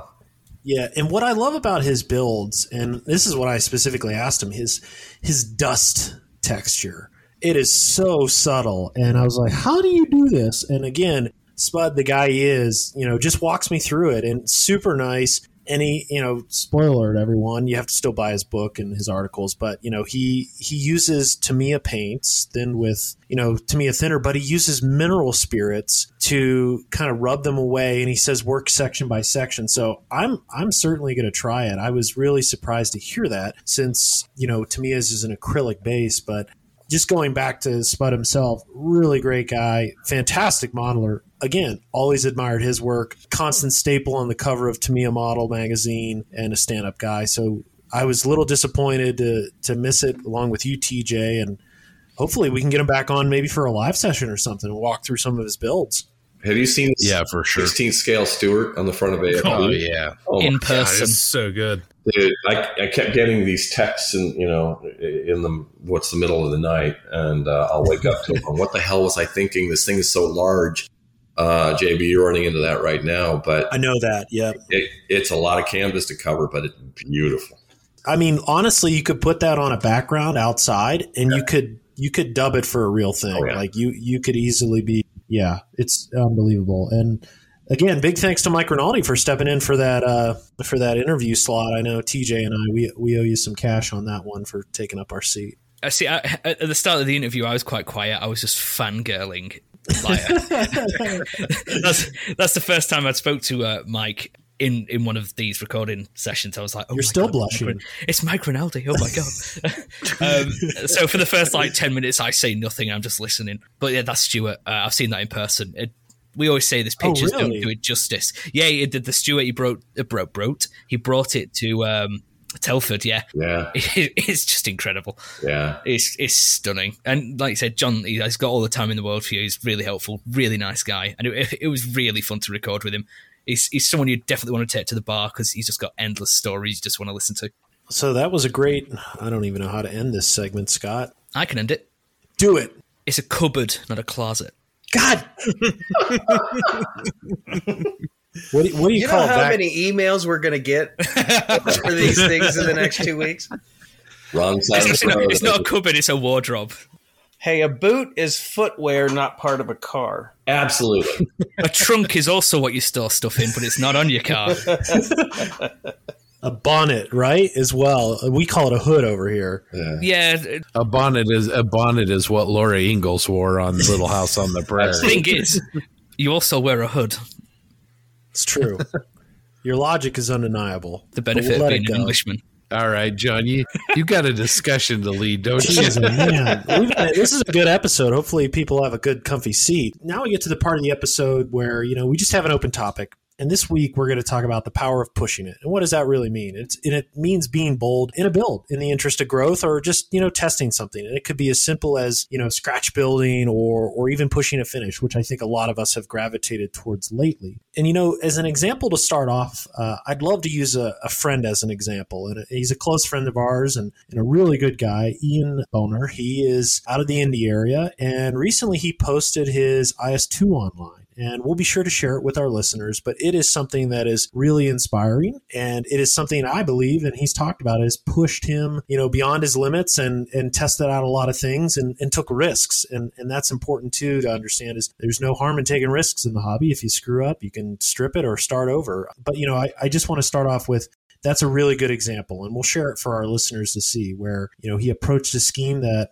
is challenging, a whitewash on a Soviet vehicle, and really to get the gritty and the patina that comes with that type of finish, and experimenting techniques out of his comfort zone. And when he initially shared photos with us in a private group chat, I was shocked and honestly had shades of Wilder right away. It is dang good. And Ian, I hope that from the bottom of our hearts that your work is inspiring, and you pushed it in the right direction. And we really look forward to seeing it finished. And that's just one example of many I think we can use. And, to start this off, maybe I kick it over to you, Ivan, and if you could give an example, and we'll do a round table on what's a project that, you got out of your comfort zone, you pushed, you learned, and now you accelerate through it. I'd have to use my Tamiya 148 Easy 8. For me, my end goal for my armor modeling is to do the Spanish style. I love it. It's my favorite. I love the contrast. It's not realistic. Don't care. It's what I enjoy. On that, because it was a 10-day build, I had to do it quite quick. I just had to not think about things, just get on with it. But because it's a smaller canvas, I had to be more extreme. I felt I had to be more extreme anyway. So my modulation was very strong. My chipping was lighter than I would have normally done. And I managed to get a finished model that I love and I'm happy with, because it's smaller, it's more extreme. The highlighting on it, the shadows on it, they're much more in your face. There's much more contrast, and I'm just really happy with it. To this day, I'm still happy with it. The way I got to that stage is not thinking about it. Just get on with it, and I managed to do it with a finish that I was really happy with, which is rare for me because I hate everything. But yeah, I'd have to go with that, the extreme finish of my smaller projects. And you've seen that carry over, and that has influenced you in future builds as well, right? And you've carried that kind of technique over? Yeah, because usually I modulate with paint, and I know no matter how extreme I go with it, I'm going to lose it. It happens. But I know I can just come in with oils and then exaggerate it again. That's why I love oils. You can just redo your modulation with oils. So now I don't worry too much about the paint because I know I can come back to it. And that's why oils are my favorite product. Yeah, and I saw that really exemplified on your truck. I don't think it was an Opel Blitz. Was it a Ford? It's the North African one. Yeah, where especially on the top of the hood, on the cab area. Yeah, it's a V3000S. It's an unnamed ICM truck here, but it's pretty much an Opel Blitz for sure. Doug, what about you? Oh gosh, guys, I we can come back. It's okay. Oh, I won't have any more then either. That's staying in the episode. When it comes to pushing through, I'm really good at finding excuses not to even start sometimes on a project or continue on a project. A lot of times because it's something I've never done before. Maybe I'm trying a new technique of some sort. Maybe I was building a tank, and it wasn't my thing. And man, sometimes it's not so much doing something that I'm comfortable with, but just sitting down and starting to get myself to do what I need to do and get it going. And once I'm going, it's hard to get me to stop. I mean, just a few weeks ago, I was on the bench probably 2 weeks straight. I didn't have a day off. It's what I wanted to do because one day I've made myself do it. And then every day after that, I was just on it. Doug, it's interesting you're saying that. I mean, and interested to see if you guys feel that way. But I know when I hit a roadblock and I walk away from the bench, I'll take this issue, this problem, this obstacle to overcome, and I blow it up in my mind. And I notice that when I just get back to the bench and get after it, it's never kind of as bad as I'm afraid it's going to be. Do you guys have a similar experience? I'll tend to stop, and if I'm getting to a point where I've got to do something, I'm not 100% sure how to do it. I'm the type of guy that obsesses over the process in my brain on how I'm going to achieve this. And I'm not kidding you. Dude, at my age, going to the bathroom 3 times a night is a ritual, right? You're sitting in there in the middle of the night at 2 a.m. Well, if I do this, then I will. It's on my mind until I think I've got a process or how I'm going to attack it. Then I can go back. But until then, breaks. Can't go back until I can figure that out before I start it. Oh, 100% there. That's why I have a lot of in-progress builds. Yes. I don't sleep for that reason. I'm up all night thinking about models that I've not even started yet. And yeah, the bathroom or the thinking? Definitely the thinking. Ivan's a young guy. I don't think he has that problem yet. Okay. All right, good. TJ, like when you did your George Washington bust, I mean, it seems like you kind of hit the pause button for a long time. And then when you picked it up, you got through it actually really, really quick. And it was really great. I mean, what was your experience like when you did that? You're right. I did. I had that bust for months. I don't even know. It was the first bust I ever bought. I don't know. It was weird. I did that in 2 days from start to finish. It went from a solid chunk of resin, unpainted resin, to mounted on a wood block within like a proper display for like how a bust should be. And I think a weekend. I don't know. I don't know what came over me. All of a sudden, I just like, I'm going to paint George Washington. What better way to practice painting than painting the most famous American that's ever existed, who literally everyone in this country knows what he looks like, and probably other countries too, I would imagine. He's pretty famous. I don't know. I grabbed my airbrush, I grabbed some flesh-colored paints, and just went to it. And for whatever reason, it worked. Yeah, I don't know. It was like a whirlwind. John, what about you? I mean, what's an example of something that you've kind of done along these lines and overcome? Certainly the T-34 that caused Facebook to break for one day. It was the modulation on it was something that it reminded me of Tony Greenland builds with the titanium white edges where the modulation was, so stark. And I was like, and this is the one where I, talk about sleepless nights. That was one where I think, Scott, we had an intervention. I still have tear stains in my one shirt from talking to you that one night. But, it was getting through that. And then during it, I'm also like, you know what? I'm going to push it more. I'm going to use these oil paints and try to follow a Wilder's method. And then I made a T-34 look like it had jaundice. And it was like just beaming like yellow. And I'm like, oh my gosh, what am I doing? But, during that time, going back, and it was a great time to understand the principles of color and color theory. Scott, you said it. I think you said it on the phone. I literally remember standing in my morning room in my old house talking to you and literally pacing back and forth and looking at it in different light. I'm like, this thing, I'm about to yeet this thing off the back deck. But you're like, John, calm down, put a blue filter on it and just finish it. And sure enough, that was it. And learned a lot. And that was one where it kind of goes back to Stan's point where you reach certain stages in builds and you hit like a wall. And it could be in construction. It could be I feel like the pin wash stage is like right after that, I hit a wall because I'm like, damn, it looks good. I don't want to touch it anymore. And I find that the T-34 was an excellent example and something that I have to remind myself where, hey, you did it before, you can do it again, just push through it and execute and finish and try to catch up to TJ on how many builds he's building. So, well, a very wise modeler once told me several times to trust the process. And I just reminded you of those words. So Stan, you've hinted at a few things on your end. Your projects, honestly,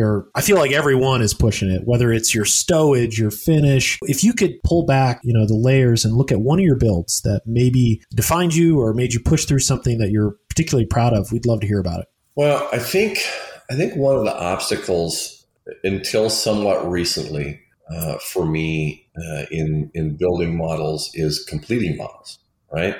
I mean, it's a long time from start to finish for me. I'm a slow builder. And there's been years where I've finished maybe one, maybe two. Now, at that point, it's also the phase of life and all our obligations you've got going on and so on. Moving out here now, it's just my wife and I, obviously settling in, working in my other business, but I've got time to spend some time up in the model room. My wife gave me an entire indoor bedroom in this brand new home to have a model room, which is like the most amazing gift. So I actually get to spend some time. So it's not a quick process for me. And I never will forget, I still do from time to time. I'll get my hands on a Tamiya kit before most of the general public. ask Marcus how many times I've gotten a Tamiya kit before he's gotten a Tamiya kit. And I'll send him a picture and I go, you interested? And then after the profanity-laced text back, he's going, yes, and I need it in X amount of time for the next publication. Well, that happened with Tamiya's T51 or M51 Super Sherman. I got my hands on a copy of that from the guys in California. And I start to finish that baby in 21 days, which is unheard of for me. And of course, I can't leave it alone. Couldn't do it out of the box. I had to move the spare track links up on the side of the turret, and that meant scratch building the racks on it because the racks that Tamiya gave you weren't right. And that meant putting stowage, correct stowage on it for the Golan Heights and this, that, and the other thing. But dude, I banged it out. He was nice enough to put it on the cover. And that thing just has kept winning and winning and winning. 21 days is unheard of for me. Since then I've fallen back into my old patterns of like a year and a half. But, that FA Miniatures kit, that little, let's face it, the whole thing is less than 5 inches long. But, with me, that still was a 2-month process. So. Leave it to me. I'll come up with a way to make something longer and more painful than it should be. Well, hell, if the end result is like that, it's worth the wait. Thanks, man. Well, thank you all. I think that was a really great and spirited discussion. Now I'm going to kick it over to Doug to talk about what our listeners have had to say recently. All right. Thank you very much, JB. We've got quite a few emails these last 2 weeks. It's been great. Got one from Jonathan McRae. Hey, gang, I just got into the podcast recently, and I've burned through the backlog of episodes in rapid order. He's got a driving job, apparently.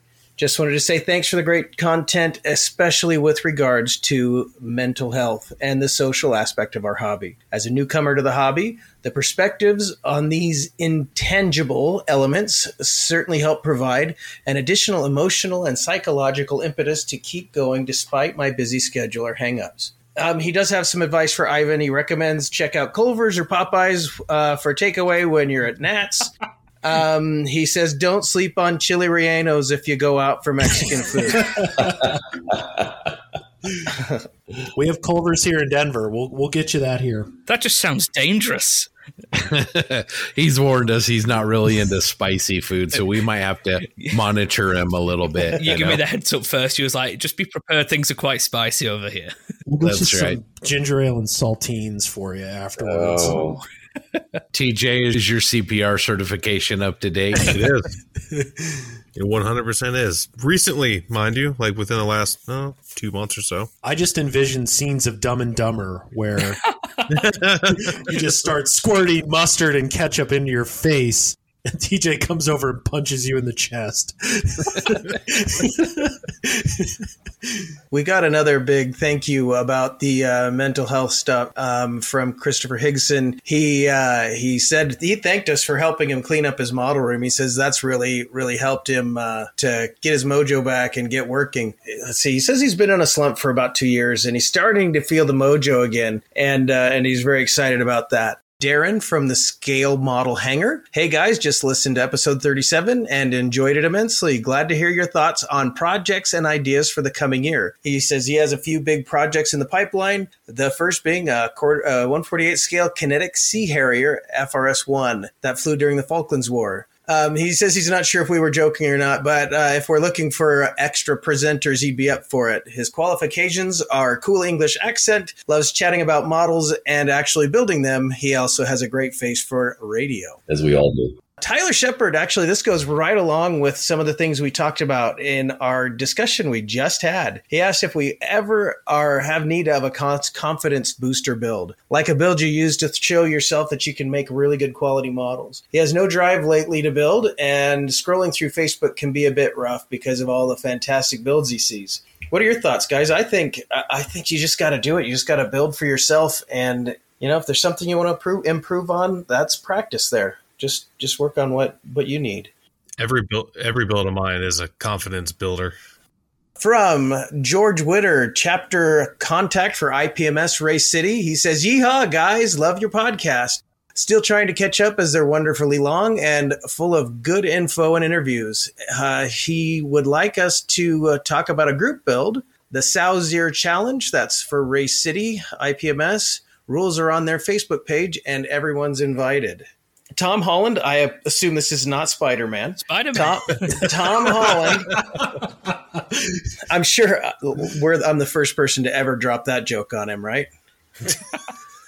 Hey guys, great podcast. I'd like to say I'm not an armor builder. My primary interest is naval aviation in 1/72nd scale, but I've completed 2 tanks in 2021 and have a Tamiya Panther A awaiting tracks. This was probably for me my question about the yellow on the markings. He says RAF yellow is a slightly red yellow, not quite as orange as road stripe yellow. U.S. insignia yellow is not far off, but certainly don't use lemon yellow, chrome yellow, or any plain yellow. And then we've got, I'm going to butcher this name, Thiago from Brazil. Thiago. I have never thought a scale model podcast would be so entertaining, perhaps because there's a type of humor that only us modelers get. Not only that, though, some discussions are almost modeling philosophy, which is a more serious, deep aspect of the whole thing. For instance, applying stencils to aircraft is not only testing our love for the hobby, but is it really worth it when you consider the final result? Perhaps some, but not all. I'm 41, I've been modeling since I'm 7 or 8, mostly aircraft, almost only World War II fighters, and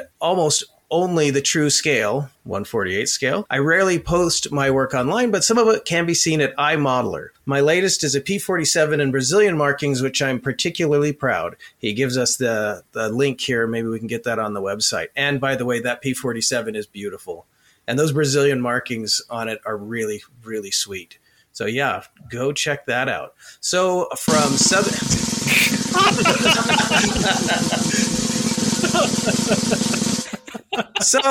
southern Brazil, I thank you and salute you. Keep up the great work. And thank you, Scott. All right, that's all I have for feedback tonight. And I'm going to pass that back to Scott. All right. Well, thank you, Doug. And thank you for the feedback to all you listeners out there in the posse. Again, you can send that to plasticpossepodcast@gmail.com. Well, guys, I think that's about it for episode 38.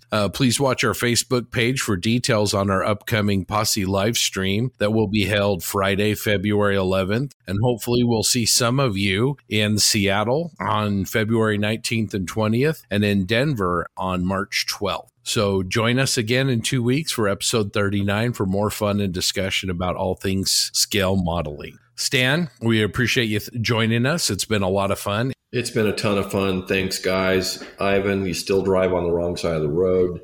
It's okay. Nice, savage. I just want to say it's an aubergine, not an eggplant. It's been great having you on. You keep telling yourself that. Give Marcus a pat on the bottom for me. I'll talk to him soon. He's a hard guy to get hold of. Yes, he is. Yes, he is. We also want to thank our sponsors, Tankcraft and Sean's Custom Model Tools, for all their support for the posse. Until next time, you guys stay well. And to all of you out there in the posse, here's hoping that each and every one of you find some time to spend at your bench. Well, I guess the only thing left to say at this point is...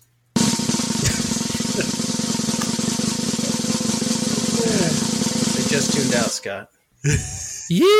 Yeehaw! That seems well longer than last time.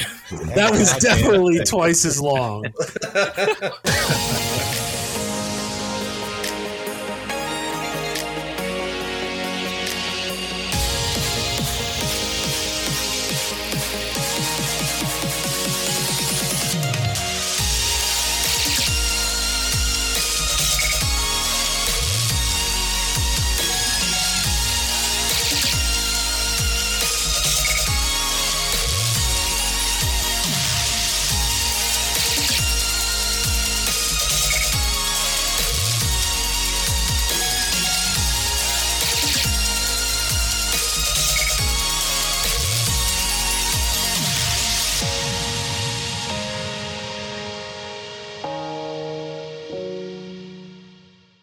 Everybody seen Boba Fett Chapter 5? No. Yes. No. No? Oh, Ivan. I'm not gonna lie. I'm with Ivan. I haven't seen it. Thank you. I've not even finished Mandalorian. Oh. What? So check this out. We have, we've got Paramount Plus, we've got Discovery, all these HBO, for share the passwords with my girls, but they have Disney Plus. Do they share it with me? No. Change your passwords, man. Change your passwords. Hold them hostage. But I did see a picture in Boba Fett with the new, I guess it's a Naboo fighter where it's blown all the panels off and turned it into like a hot rod, a chrome hot rod. That's cool. It was cool. Someone's got to make a kit of that, or at least, someone try to scratch out that little tiny, what was that? Was that Fine Molds, or who did that kit? Fine Molds. Yeah, Fine Molds did a little one. Yeah. Or you could AMT. Yeah. Yeah. Which is larger. I could have swore I had a Fine Molds in one, and I looked and I could not find it. That's too bad, because it's probably worth about $300 now. Because I have the Jedi Starfighter, which is also, that thing's like this big. It's so tiny. I could have swore I bought one at the same time as the Jedi Starfighter, because I don't particularly like the Jedi Starfighter, but it was Fine Molds and it was Star Wars, and that was right around the time when there was the rumors that they weren't going to be making them anymore. So I was on Hobby Link Japan, buy. And yeah, I guess I don't have one. I was pissed. I've got the quarter scale X-Wing by Fine Molds, and and then of course Bandai came to the rescue and got way too much of that stuff. You can't have too much Bandai. The 48 scale X-Wing by Fine Molds is really good. Yeah, it's a beautiful model. There was no reason to get rid of it. No, it's I have one too, and I want to build it so badly. Yeah, I haven't yet, but. It's so good. Yeah, I got to clear out my shelf queens, and then I don't have a problem starting something. My problem is finishing them. So I got to finish out these shelf queens. That's a requirement for being in the posse. That type of MO. So you're good. Going back to the Naboo fighter for the Mandalorian, I thought that too. There's a lot of scratch work because they have the open engine nacelles. They got like the Vin Diesel supercharger at the front of the thing, and I hope Revell or somebody does it. I wouldn't be surprised if they do. Well, especially if it keeps getting more and more screen time. I mean, it took them forever to do the what's the name of the Mandalorian ship? Razor Crest. Scott's got one. I know the dude who actually built that full-scale set for Disney. He's in Ontario, California, and he built that full thing in his shop out there in the Inland Empire in California.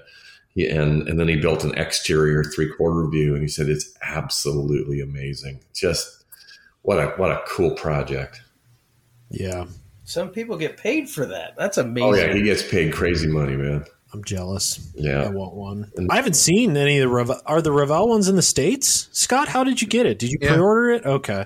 No, yeah, I just got it from my local hobby shop. Ordered it, and they brought it in. Did I hear the Sprue Brothers have them?